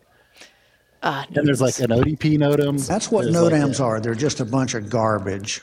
Yeah, exactly, right? So there's the first NOTAM listed is an ODP NOTAM. Then it's got an IAP. So it's got an RNAV NOTAM, altimeter unreliable NOTAM, blah, blah, blah. The 8th NOTAM listed is, runway 321 is closed, which seems like the most important thing that's happening there. You think it would be? And then you go down. That's number 4 on the list, number 3 on the list, not the number 8. Oh, number 8. Number 8 on the list is one runway, and then 9, 10, 11 is the helipad is closed. 13 is the other runway is closed, and then 14 is all the taxiways are closed. You would think number 1, 2, 3, and 4 would be everything is closed. Yeah, you would think 1, right? You'd just say number 1. All runways, helipad, and active movement areas are closed. All following NOTAMs doesn't matter because everything is closed. And we still have cranes and birds and things, but I will say I don't know how this list is like. So I think what happens with them is that they're just put down in the order that they're chronological. That someone puts them into the system. Yeah. Which is not. And there's no attempt made to prioritize them. It's just got a comment here. Jeff. I put this down at 345, 347, 351, and like someone's just like inputting all of them. That's just how it happens. Man Micah says when Portland, Maine airport was redoing its runway, the airline. They asked the airlines. Can we close it down for 3 days, or how about just nights for 30 days? The airlines chose the 30 days at night. Yeah, that's my recollection of how they did it in San Luis Obispo also. Maybe 10 years ago when they resurfaced the runway, is they closed the airport at night and did all the work at night. It's more of a hassle, of course, for the workers, and they have have to do the lighting and everything else. But it's a longer timeline for the construction company. But so surely someone's done the cost benefit analysis on what the best thing is to do for the airport that you're at, the operators that are there, and the company that's actually doing the construction. Right. And there are times that, like in Atlanta, when they're redoing parts of the ramps, like the south end or north end of certain ramp 2 or whatever, you have to pay attention to that, and sometimes it involves more of a circuitous route to your gate or from your gate to the runways. But all in all, as I said, they try to minimize the changes in traffic patterns as much as they can when it comes to the airplanes. As far as the cars and the buses and everything else approaching the airport from the land side, not so much. They don't care that much. Let's see. Oh, we have some love for Charlotte here. Okay. WD Hurley says, I love Charlotte 18 left 36 right. Oh, if you actually get the right side, that's a bonus. I actually landed on that. I think the last time I flew into Charlotte. That's not helpful for you, though. No, not at all. Based on where you park. Exactly. All of the regionals want the east runway because they're going to E-Concourse, which is on that side. All I listen to all day long when I'm flying jumpers is requests for, if it's north operations, 36 right. Less so for 18 left, but a lot of requests for 36 right. Anyway, he says, I love Charlotte. 18 left, 36 right had a small portion of pavement that was replaced and was ungrooved. Because of that ungrooved patch, our humble Embraer 145 couldn't make the performance requirements. NOTAM was buried. Of course. Yeah. It's wonderful. And so what did that make the entire runway ungrooved, basically? Basically, probably for their performance calculations. If it's not all grooved, it's ungrooved. Crazy. WD is identifying himself there. Monster Airlines pilot, WD. Owned by, I know. Yeah, owned by a patriotic I know airline. Okay. I got you. American. Cool. Yep. Well, glad you're here with us. All right. Let's jump to item number 11. This is sad situation. Oh, this is a sad situation. Glaucus writes in and says, "Hi, team. Another quick news feedback from me. It seems that Jeff's current tool of trade is going to be retired in Australia before Jeff does." And then he sent us a link to this article from MSN.com. And Qantas dumps aging regional workhorse for sexier model. Oh, yeah. So they're talking about the airplanes or the pilots? I think they're talking about the old pilots.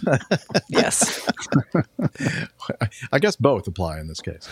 Australia's national airline is preparing to swap its regional link plane for a cleaner, younger, and quieter aircraft. Qantas will give the Boeing 717 the boot next month, replacing it with a new fleet of airplanes with lower emissions, lower range, less noise. The CEO, Alan Joy, says it's the end of an era for the 717s, but the new A220s can operate double the range, opening up new routes for customers. Anyway, blah, blah, blah. It's an exciting time for employees. We can't wait to get rid of this piece of junk, 717. No, actually, he is one of the CEOs, along with the Acme CEO and Hawaiian, I think, is the other airline that operates the 717, and who basically praise it and wish that they could make more of them. But apparently, this guy's changed his mind. So now, interestingly, I mean, the A220 is kind of sexy. Yeah, it is. It's a great airplane. It's a good looking airplane. Yeah, but I don't. Well, I'm not going to get into how an airplane looks and how sexy it is. It has literally nothing to do with anything. No, let's be honest. But what I'm more what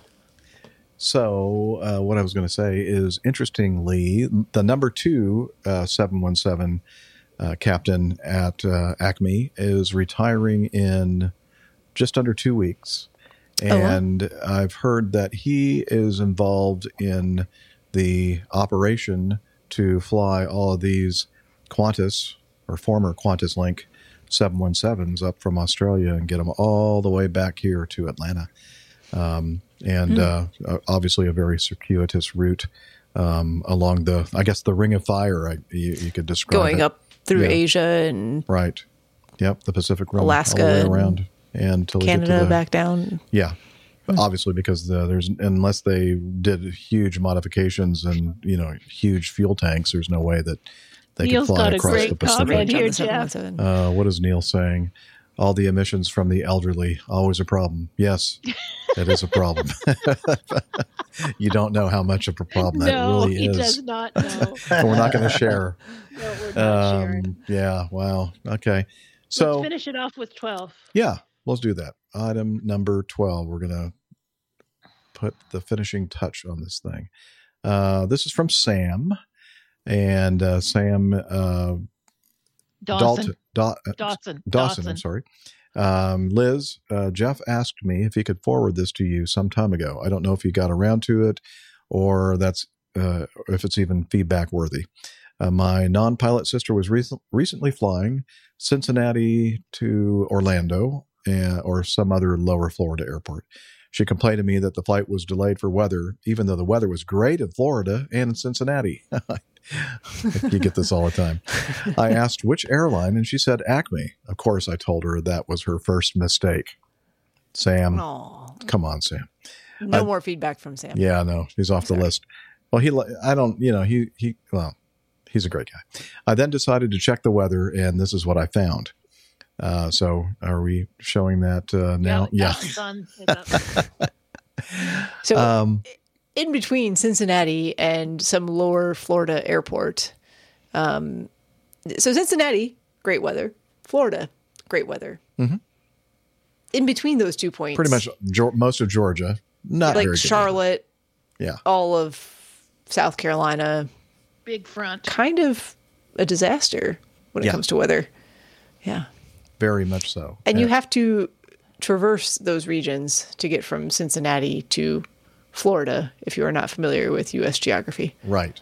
Either you got to go way up north and around the top end of it or all the way down to the middle of the Gulf of Mexico. And as you look at this flight-aware map, you can see that basically everyone's just going way around it. Very few airplanes are in the mix of the weather. They're the brave ones.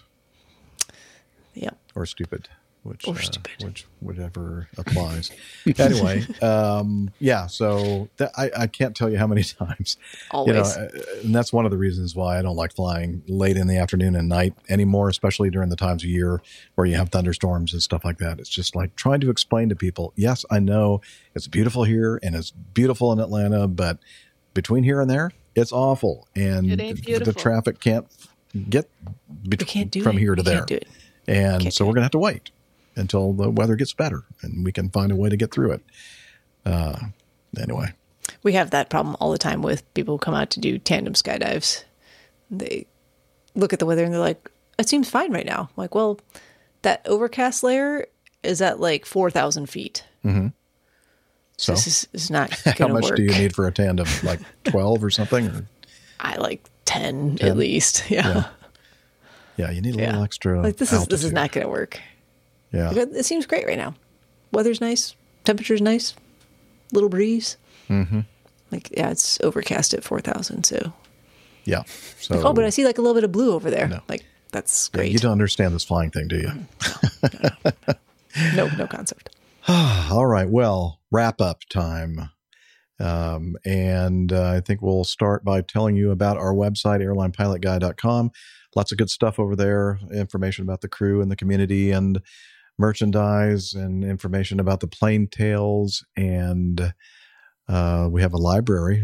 Jeff Tiffany, will be putting our his librarian. trip on the calendar. Trip to UK on the calendar. I will. What will I do? What will I put? The trip to the UK on the calendar. Oh yes, the trip to the UK. I'll definitely put that on the calendar and any information about meetups while I'm there in England.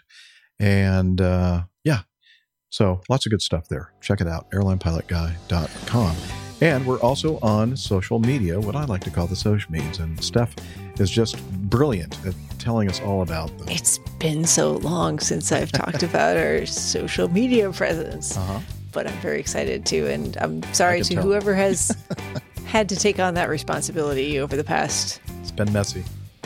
4 to 6 weeks, I'm not sure. Yes.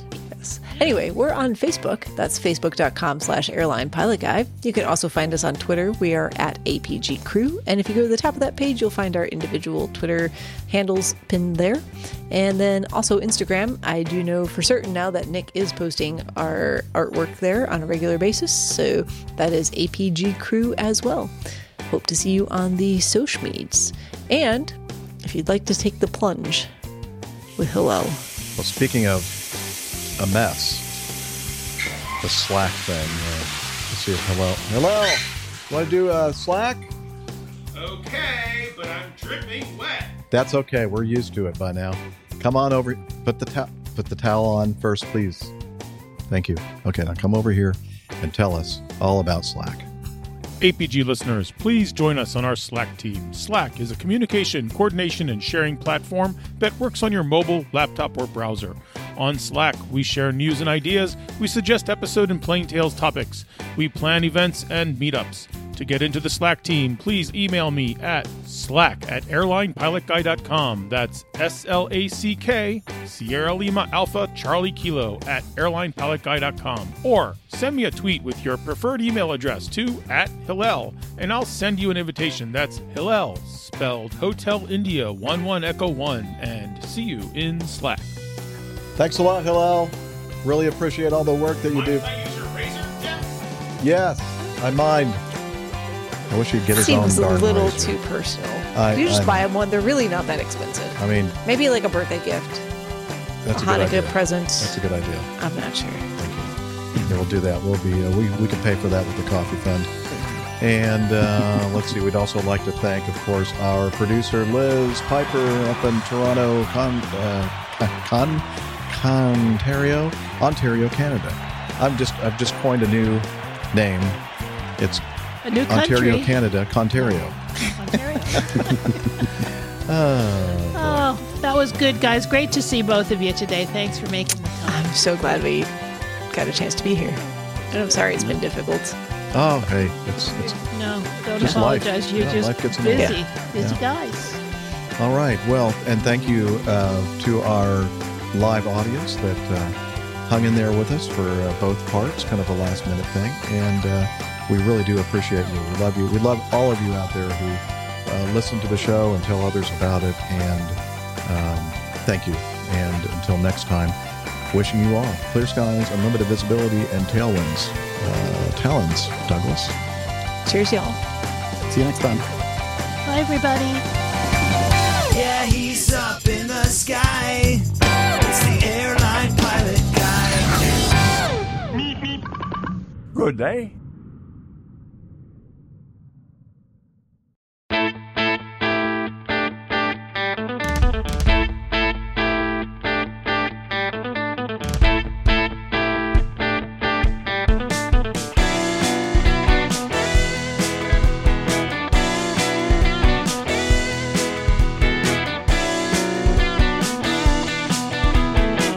I used to be such a good pilot till I started APG. I opened doors for little old ladies. I helped them to their seats. Airline pilot guy, I fly America. Oh, airline pilot guy, he can land in heavy fog. I got no friends 'cause I'm always flying. I just don't have the time. But I can land this old plane. I can land it just fine.